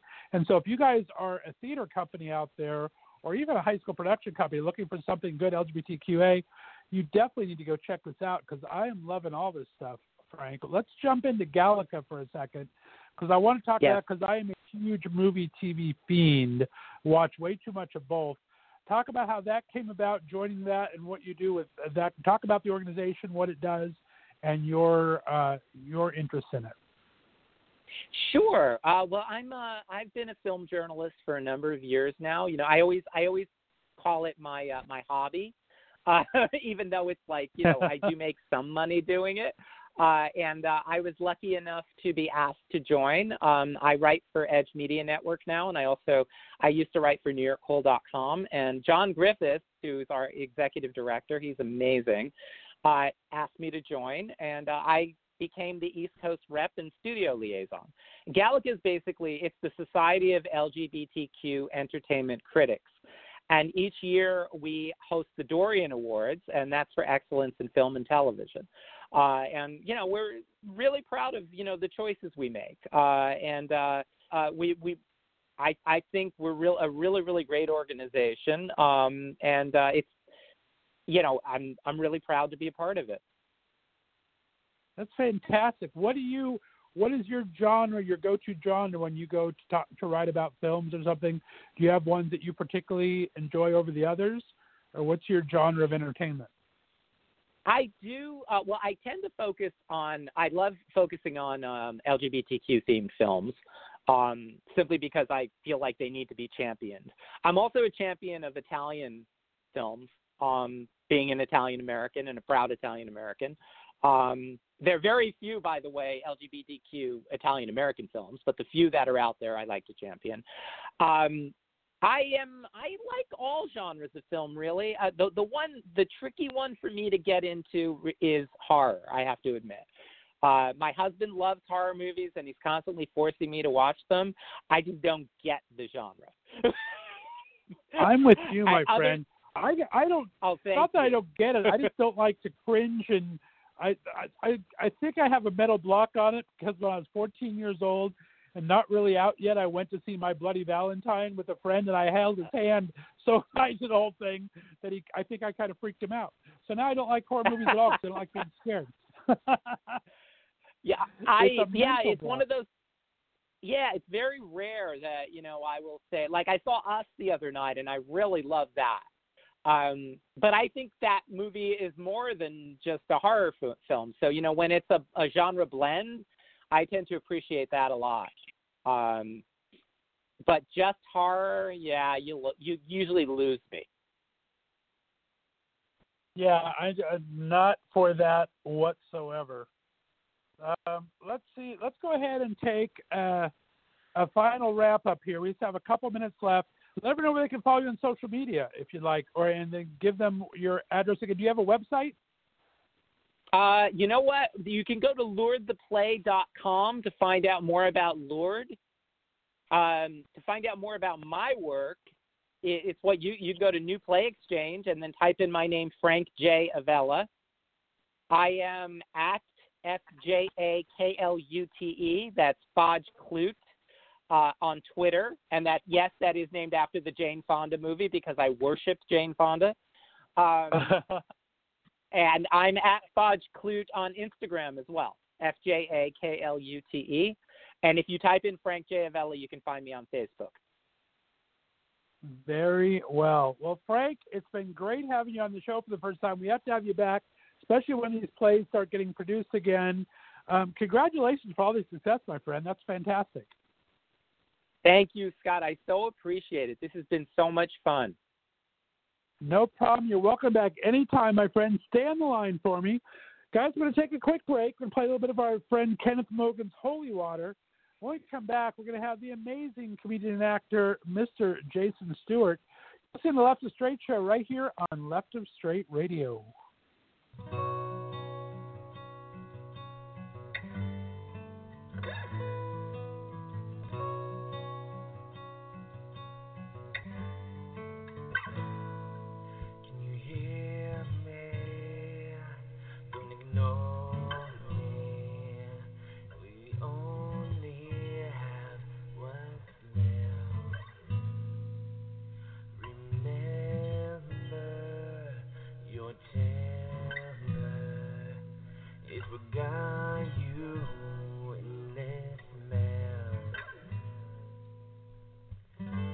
Bottles at the wall, face down on the floor, screaming you ain't gonna take it no more. I ain't gonna let you stand there breathing, thinking no one else in the world is crazy too. I just wanna see the ghost you carry dead and buried. Oh, I won't let no holy water fall on you.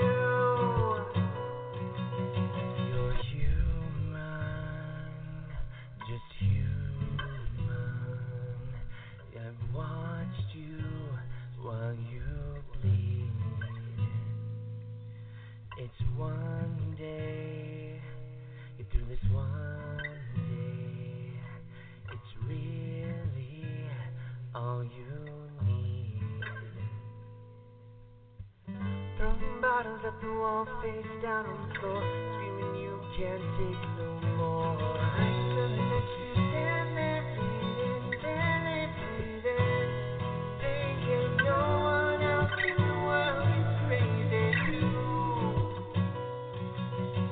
I just wanna see the ghost you carry dead and buried. Oh, I won't let no holy water fall on you.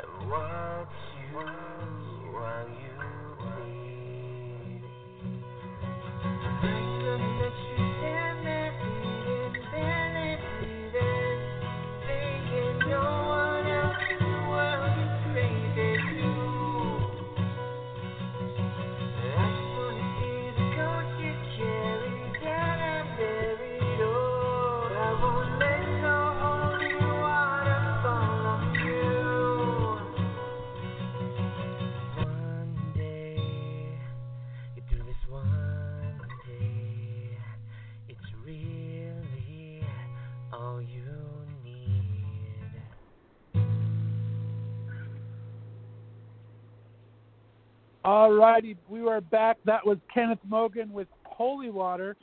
Guys, I'm always excited to have my next guest on. He's making his 5th appearance here in the Left of Str8 show, and I really do consider him a friend of the show. He's, of course, a trailblazer, coming out as an openly gay comedian back in 1983 and wowing crowds in comedy clubs all across North America ever since.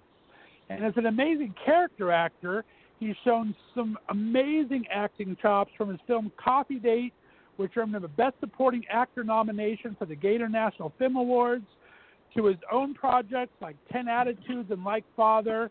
He's been upping the game with each project, from Tangerine to Birth of a Nation to his current role as the lead character of Hank. Let's go ahead and welcome back to the show my buddy, Mr. Jason Stewart. Jason, how the heck are you? Wow, it sounded like you were talking about somebody else. You are pretty damn impressive, my friend. I could have gone on and on and on, but you only have a half hour today because you're a busy man. All these meetings in Hollywood you're attending. Yeah, I'm home. How's it going? I'm good. I got all the times mixed up. I'm doing fine. I'm actually in my car, which is what we usually do in L.A. We're all in our cars. Of course. And this is the way we drive all the time, everybody. We're always driving. You know, if it isn't me, it's driving my mother around. She always says, "I want to drive." I said, "You're 81. You're not driving anymore. I forbid it." She says, "You can't talk to me that way." That's what I'm saying. I'm home health care for my mother. My mom just turned 80 in January. It's the same thing. I don't want to drive. My mom she'll drive on occasion, but she still has the mommy arm that whenever she brakes, she puts that arm out right in front of you. It's like, okay, whatever. But yeah, I hear you. Well, we don't live together. We don't live together, thank God. But I do love her to death. I mean, she's 81 and still shops at Forever 71, and she does love Ross Dress for Less Tuesdays, Senior Tuesdays. You know, the other day she bought a blouse that had 3 arms. I said, "Mom, that blouse has 3 arms." She says, "I don't care. I'll make a bow out of it. It was $1.99. I got 6."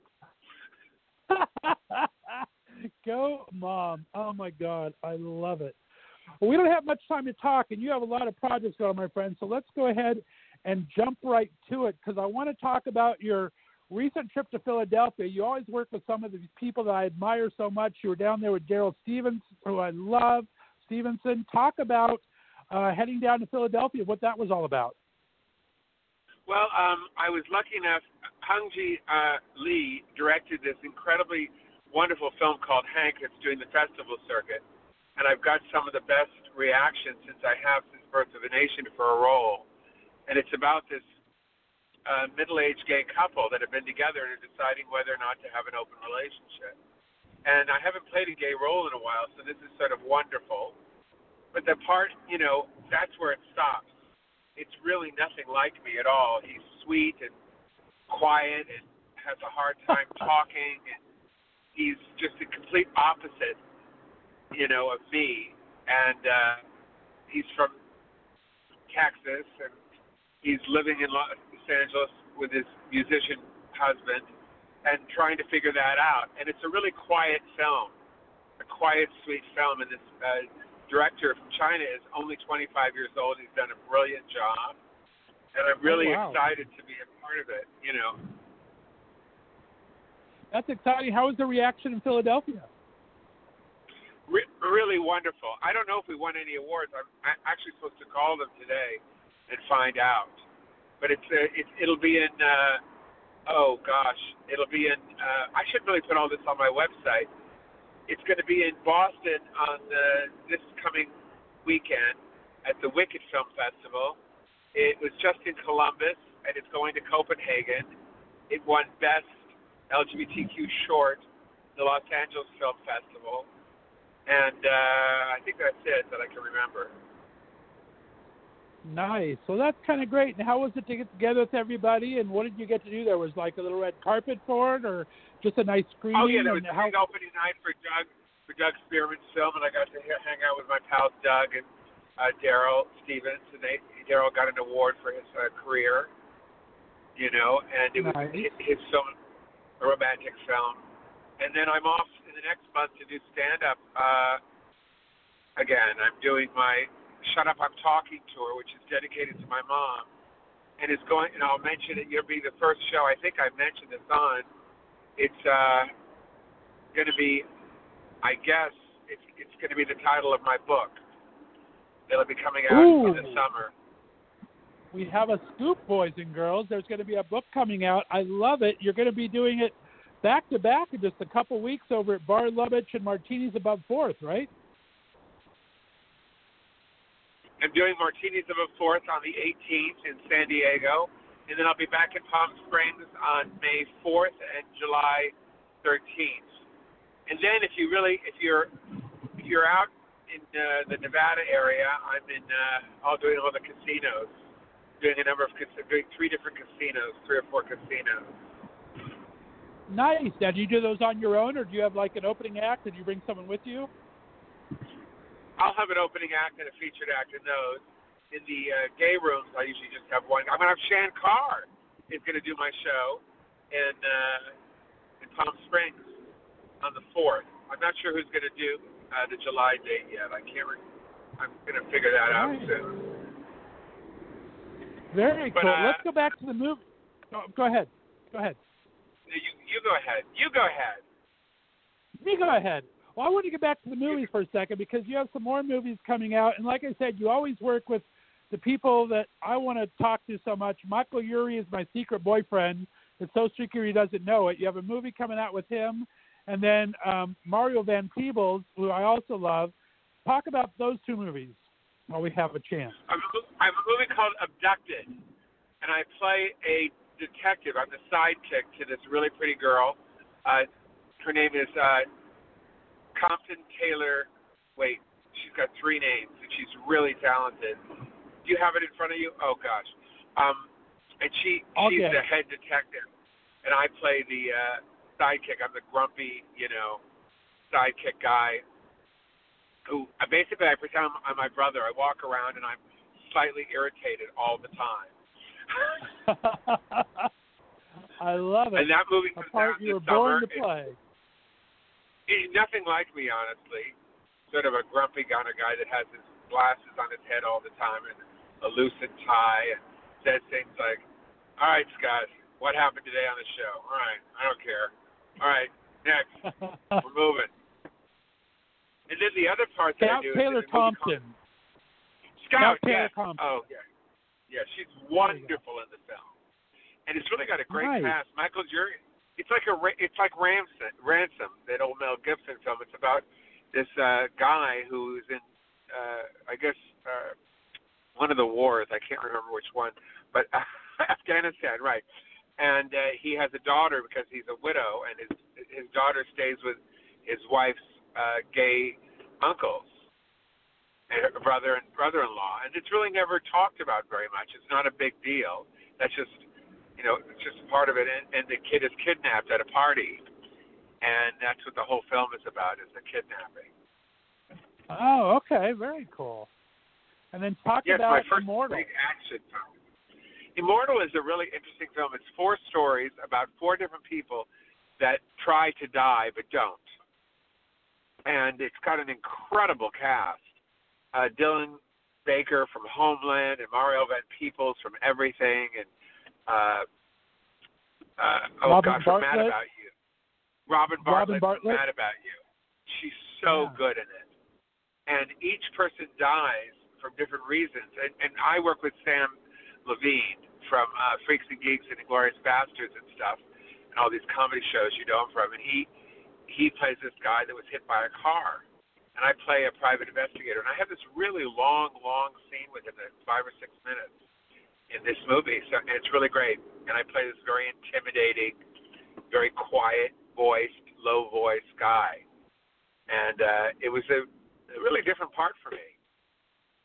Nice. You've been doing such amazing acting work. It's got to be really gratifying to get all these roles to you. How are people coming to you more and more now? Or are you still going out auditioning a lot? But you've just been landing some amazing roles. Some things come really, really easy. That film came from just sending the director, John, a demo reel. Abducted, I actually auditioned for. And it's so funny because I had fallen asleep on my couch. It was in this last summer, and I fell asleep on my couch, and I realized, oh, my God, I have to go. And I was like 10 minutes late for the audition. That's so not like me. Completely you're not Mr. like Professional. Me. You are very professional, Yeah. Of course. Yeah. Wow, and I that's walked funny. in, and I said, I'm so sorry. I said, I fell asleep on the couch like an old person. They said, we're behind, no worries. And I went in there, and I read. It was the most racially diverse crew I'd ever been on, which was sort of wonderful. Yeah, I can you know, imagine. it was really you don't have that often. Middle Eastern people, gay people, black people, white people, Asian people. It was sort of wonderful. Latino. I actually on Hank, which was a lot of Asian people, certainly, which was really cool. Russian DP and the Latin makeup gal. I actually hired her because I recently completed my own web series, and that's another thing I'm working on. You I are just did that in no rest January. for the wicked, my friend. You are busier than hell all of a sudden. Good for you. You've always been working hard, though. It has been busy, yeah. Well, talk about, And today's April Fool's Day, and you're on all these sets now, and you've gone to all these comedy shows. Are you a pranker? Have you seen a lot of pranks go down? Well, I'll say this is a prank. I started to date a 31-year-old singer who's out, and it's my first time dating someone out, but I won't say who yet. But that's interesting. That is So, kind of amazing. Is that 31? Dear God, I could be his dad. It's interesting. I've just given up. I've totally given up it up. I tell you, whoever, if I really like him, I like him. I used to think, God, I can't date someone that young, but I don't know. It just seems like whatever people, when you have a connection, you have a connection. And I've always been very young at heart. Definitely. I'm a person. Right. I've never been an older guy that says, "Oh, I'm not doing that." I would say I don't know how to do that yet. Right. I mean, I just had my website redone, so I had all my social media. I had people judging all my social media, trying to redo my updating everything. And I was told by one of these influencers that they said I had one of the highest engagement for anybody in my age group. And I thought, wow, great. I don't know what that is, but I'm happy I have it. That's influencer status. You can start getting the swag and have them coming after you with the swag when you're an influencer. Well, I'm and you have good verified on engagement. Instagram. I'm verified There on you go. Instagram. You need to work And I'm that verified stuff, my on friend. Facebook. If you're But on a Twitter good won't engagement verify rate, that's nice. I like it. Who won't? Twitter won't. Twitter has not verified me. Unbelievable. That's just rude. Right. That's rude. I didn't even know rude. I didn't even know what it was until someone told me. But it's apparently a big deal. It's all about the blue check, my friend. It's all about the blue check. Definitely. David Spade is going to be doing a new show called Verified. Oh, really? Oh, that's kind of funny. I like that. Nice. Yeah. Talk about your podcast. I love the name. Should I Love? Any great guests coming up? Yeah, Anyone to be on the lookout? Well, I've been so busy. I haven't had time to do it. I recently interviewed this wonderful performance artist, comedian, Fiona Goodman, who did a show called A Very British Lesbian. And I went to see her show, and she was just brilliant. And I'm going to do Carol Ida White from Laverne and Shirley soon. I just haven't had time to do it. And then there's a I can't say who, but there's a negotiation. Maybe I might be hosting a radio show once a week. One of the kinds that are in your car. I might be doing that. It just doesn't seem to be happening. That would be amazing, though. I would love to hear it on the radio. That would be great. Yeah. Just take yours up to the next level. If they don't hire you, just bring yours weekly. Pretend like that's a gig and get some sponsors. You're an influencer now. You have engagement. You can do it on your own. I have been with. I have a sponsor for Should I Love, and I have a sponsor for that, which is my friend Scott Crawford, who owns a bed and breakfast, Casa Crawford, and he's been sponsoring me. But just that, there's just so many hours in a day, and I'm trying to get up for this big movie. I'm waiting to hear. I'm up for a big movie. I'm waiting to hear about that. So there's all sorts of things. There's just we're editing the web series Smothered. That's with my pal Mitch Hara, who co-wrote it with me and co-produced it. And it's about this older gay couple that hate each other but can't afford to get divorced. Oh, I love that. That's hilarious. It's my second gay. You're blowing up so much these past 5 to 10 years. Have you had to change your whole? Have you always represented yourself, or have you always had agents and publicists and everything around you, or was it easier for you to do that? Well, when Birth of a Nation came out, my notoriety went up 10 steps, and then when it wears down a little, you'll go back 5, but you're still 5 feet above. And then when the scandal about the film, and it didn't go to the awards, to the Oscars, like it was intended to, it was really hard for me. That was really a big disappointment, not just for me, but for everybody involved. Right. But the film itself is brilliant, and if you haven't seen it, you can see Birth of a Nation on HBO and on Amazon and all these things, for a couple dollars. It's really, it's something I'm so proud of, and I just feel so lucky to have been a part of it. And I hope that more people see it as the years go on. It was an amazing performance, and even I came across your web series with Paul the other day. It's on what I see it on? Did I see you on? It's on. I have a web series that I did a number of years ago called Mentor, which I directed and produced. That's the one. Mentor. I just Mentor. What did I see it on? Did I see it on Prime or where did I see it? I saw it the other day. Amazon Prime. Yeah, please, everybody, put a comment on there. I'd like to get a little bump on there. Yeah, put a comment. It's so funny, but you always focus on the one bad comment that you get. Like on the other film that I directed, like Father, last year was Sold to Deku, and it's a little drama that I did, and it's on Deku and Amazon Prime. It's one, I got all these great. It's 4.5 stars out of 5. It's just great. And this one guy says, "There's nothing funny about Jason Stewart," or something like that. There's no way you can. He was so mean, or she, I don't know. Oh. And I, of course, obsessed about that. But what's so funny is I don't think he ever watched it because he thought it was a comedy. Oh my God, that's ridiculous! So that oh was my God, funny. I love that. And there's always somebody that wants to say something. Exactly. Someone's always trying to bring someone else down just to ruin their own life there. Now, you have a possible book deal, you said, coming up. You have a possible radio show. Well, no, I do have a book deal. That is for sure. It hasn't been announced in a big way yet, but it's called Shut Up, I'm Talking, and it's going with my tour this year. And, it'll probably be, I'll be talking about it for the next 2 years or so. Nice. So what about your film projects? I mean, you've done such great with Like Father, 10 Attitudes. Are you looking to do more of your own film projects and direct again ever?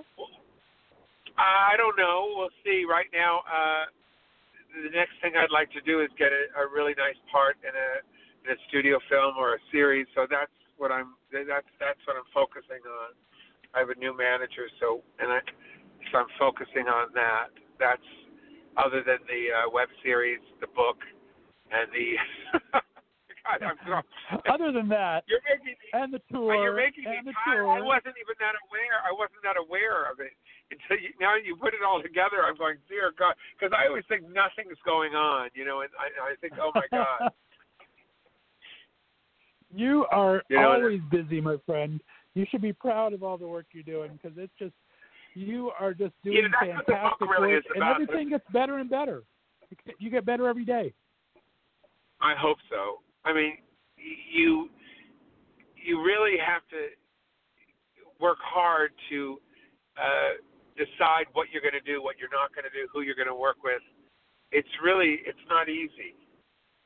You know, it's not easy to pick the person you're going to have represent you, and it's a relationship, and it's never been an easy thing for me to do, and I certainly have made a lot of mistakes, believe me, and I've made a lot of mistakes in my own career. You know, there's certain club owners that won't book me still, you know, because of whatever. It's also because I refuse to be treated like a second-class citizen, and there's been a lot of harassing. And you know what's really interesting, and I'll talk about this, about being bullied in the comedy world over so many years, and you don't realize that, and I hear all these women talking about being bullied at their job and sexually harassed, and, you know, a lot of times I've been sexually harassed by straight guys at my job. Wow. Mm-hmm. And that doesn't mean that they're interested in me sexually, but you can be sexually harassed without somebody being interested in you sexually. And I think that's something people, you know, so it makes your working space not safe. Well, especially being a trailblazer like you were, coming out so open and just living life on your own terms, I guess it had to be hard those first couple of years for sure, at least. Maybe dozens of years, I don't know.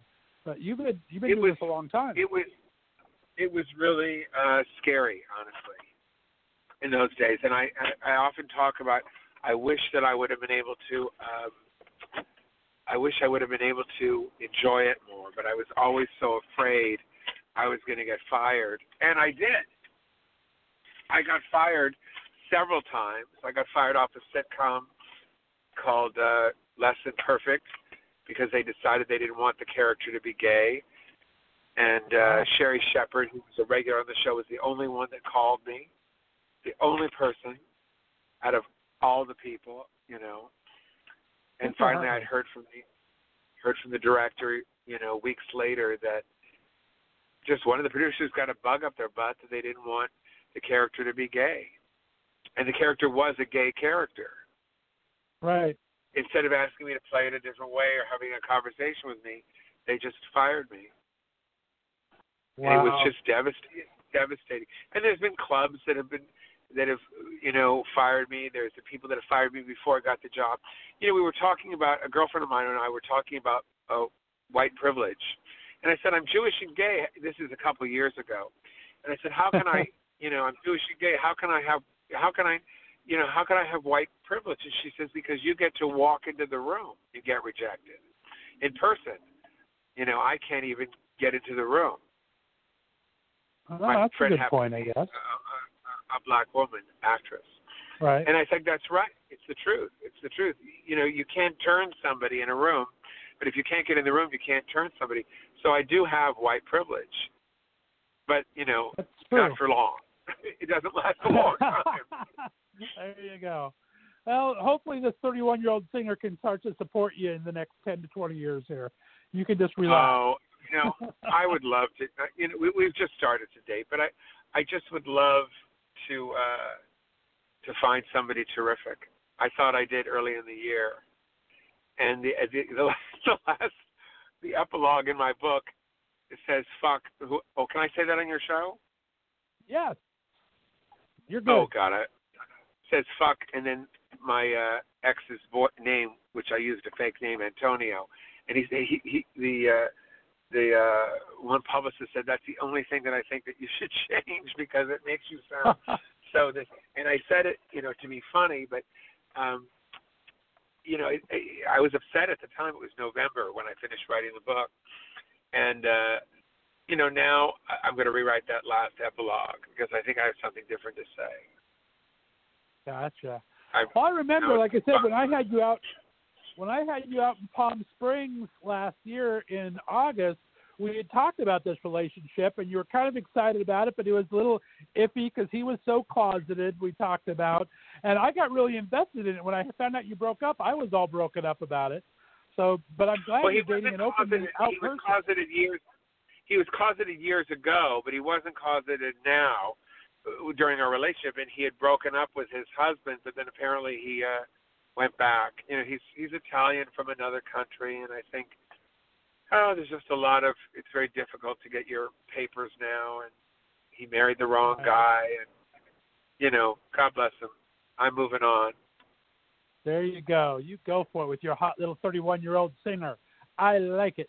We'll have to have him come out with you to Palm Springs this year. We'll see what happens. All right, well, you got to get going. I know you have meetings to go and places to go. I want to talk, though, about, you mentioned it briefly, I want to talk about this website. If people haven't seen it yet, it's an amazing rebuild of your website, all the social media on the left, everything you're doing. Talk about who built this thing for you and give everyone the address where they can find it. His name is Pele, and what all you have to do is go to my website, go to the contact page, and email me at Modern Artists. That's my company.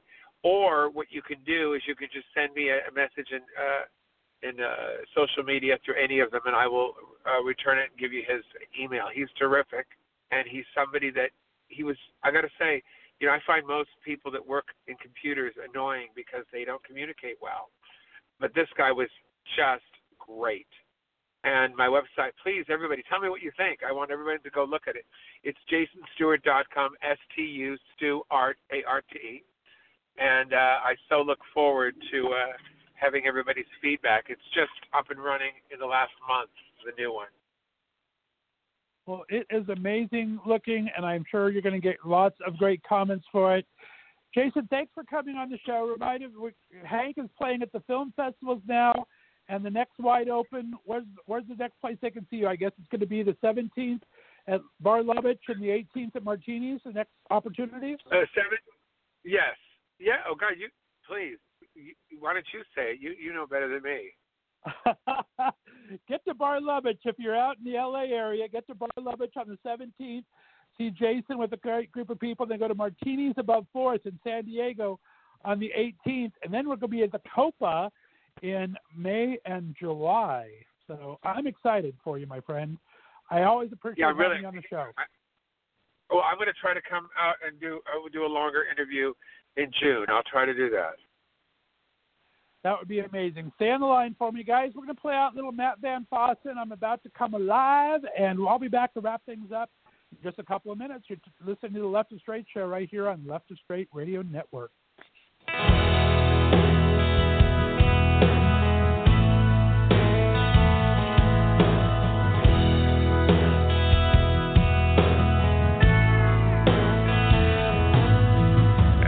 can hear you downstairs.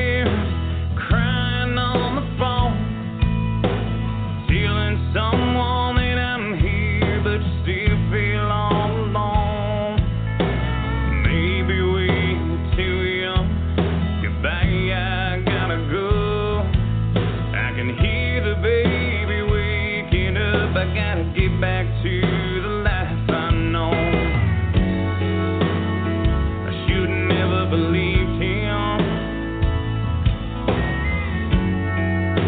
And maybe I should just leave.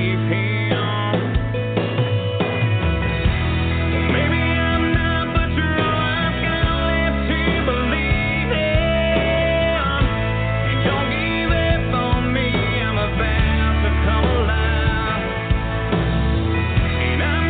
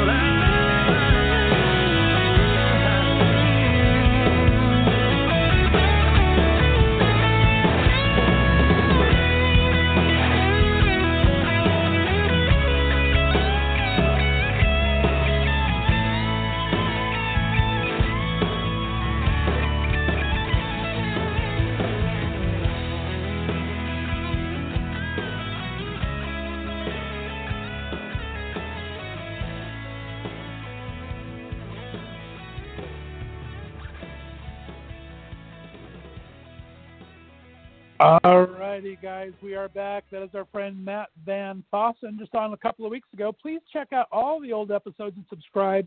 Go to your favorite podcast distributor, iTunes, Spotify, Google Playlist, Apple Podcasts. You can find us on all those. Look up Left of Str8 Show. You'll never miss an episode. They'll send you an email notification when it's ready. You can listen to it at your leisure. I'd appreciate if you would listen and give a comment. Give us a 5-star review. I'd appreciate that. Big shout out to my guests today. Thanks so much to my two guests today, Frank Avella, playwright from New York. You got to check out his work. And, of course, Jason Stewart, our buddy, actor and comedian. So much fun stuff.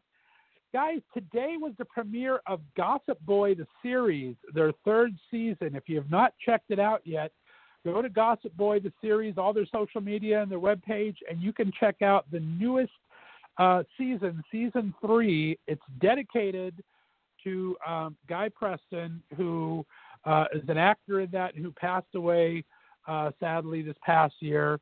And big shout out. Guy was a great guest on the show before. And I love Paul Storiali and all the guys over at Gossip Boy. So please go out and check out Gossip Boy, the series, season 3, premiering today. Go check that out. And then go check out the Left of Str8 Big Gay Road Trip on Indiegogo. I can use your contributions, guys. $5 would help, $10 would help, whatever you can do.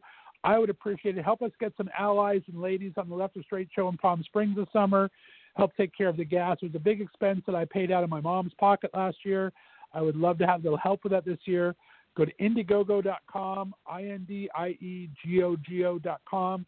Type in Big Gay Road Trip, or go to my website, www.leftofstr8.com, and click on Big Gay Road Trip tab, and it'll take you over to there. Appreciate all the help you can get with that. Share this with your friends. Sorry we finished up a little early, but Jason had to get to a meeting today. I appreciate all of you guys for being part of our listeners. Tomorrow, we're going to have all the new interns on and a very special guest after that. Thanks for listening to Left of Str8 Radio, and we will see you next time. Have a great night. Bye-bye. Blog Talk Radio. It's time for Standing on My Soapbox, the daily rant and radio show. We talk about all of the good, bad, and the ugly of current events. Join your host, Scott Fullerton, and co-host, Craig Hurley. You, our listeners, are invited to call in and stand on our soapbox with us. Call 347-989-0126 between 4 and 5 p.m. Eastern Standard Time, Monday through Friday. That's 347-989-0126. Now, here are your host and creator, Scott Fullerton, and co-host, Craig Hurley.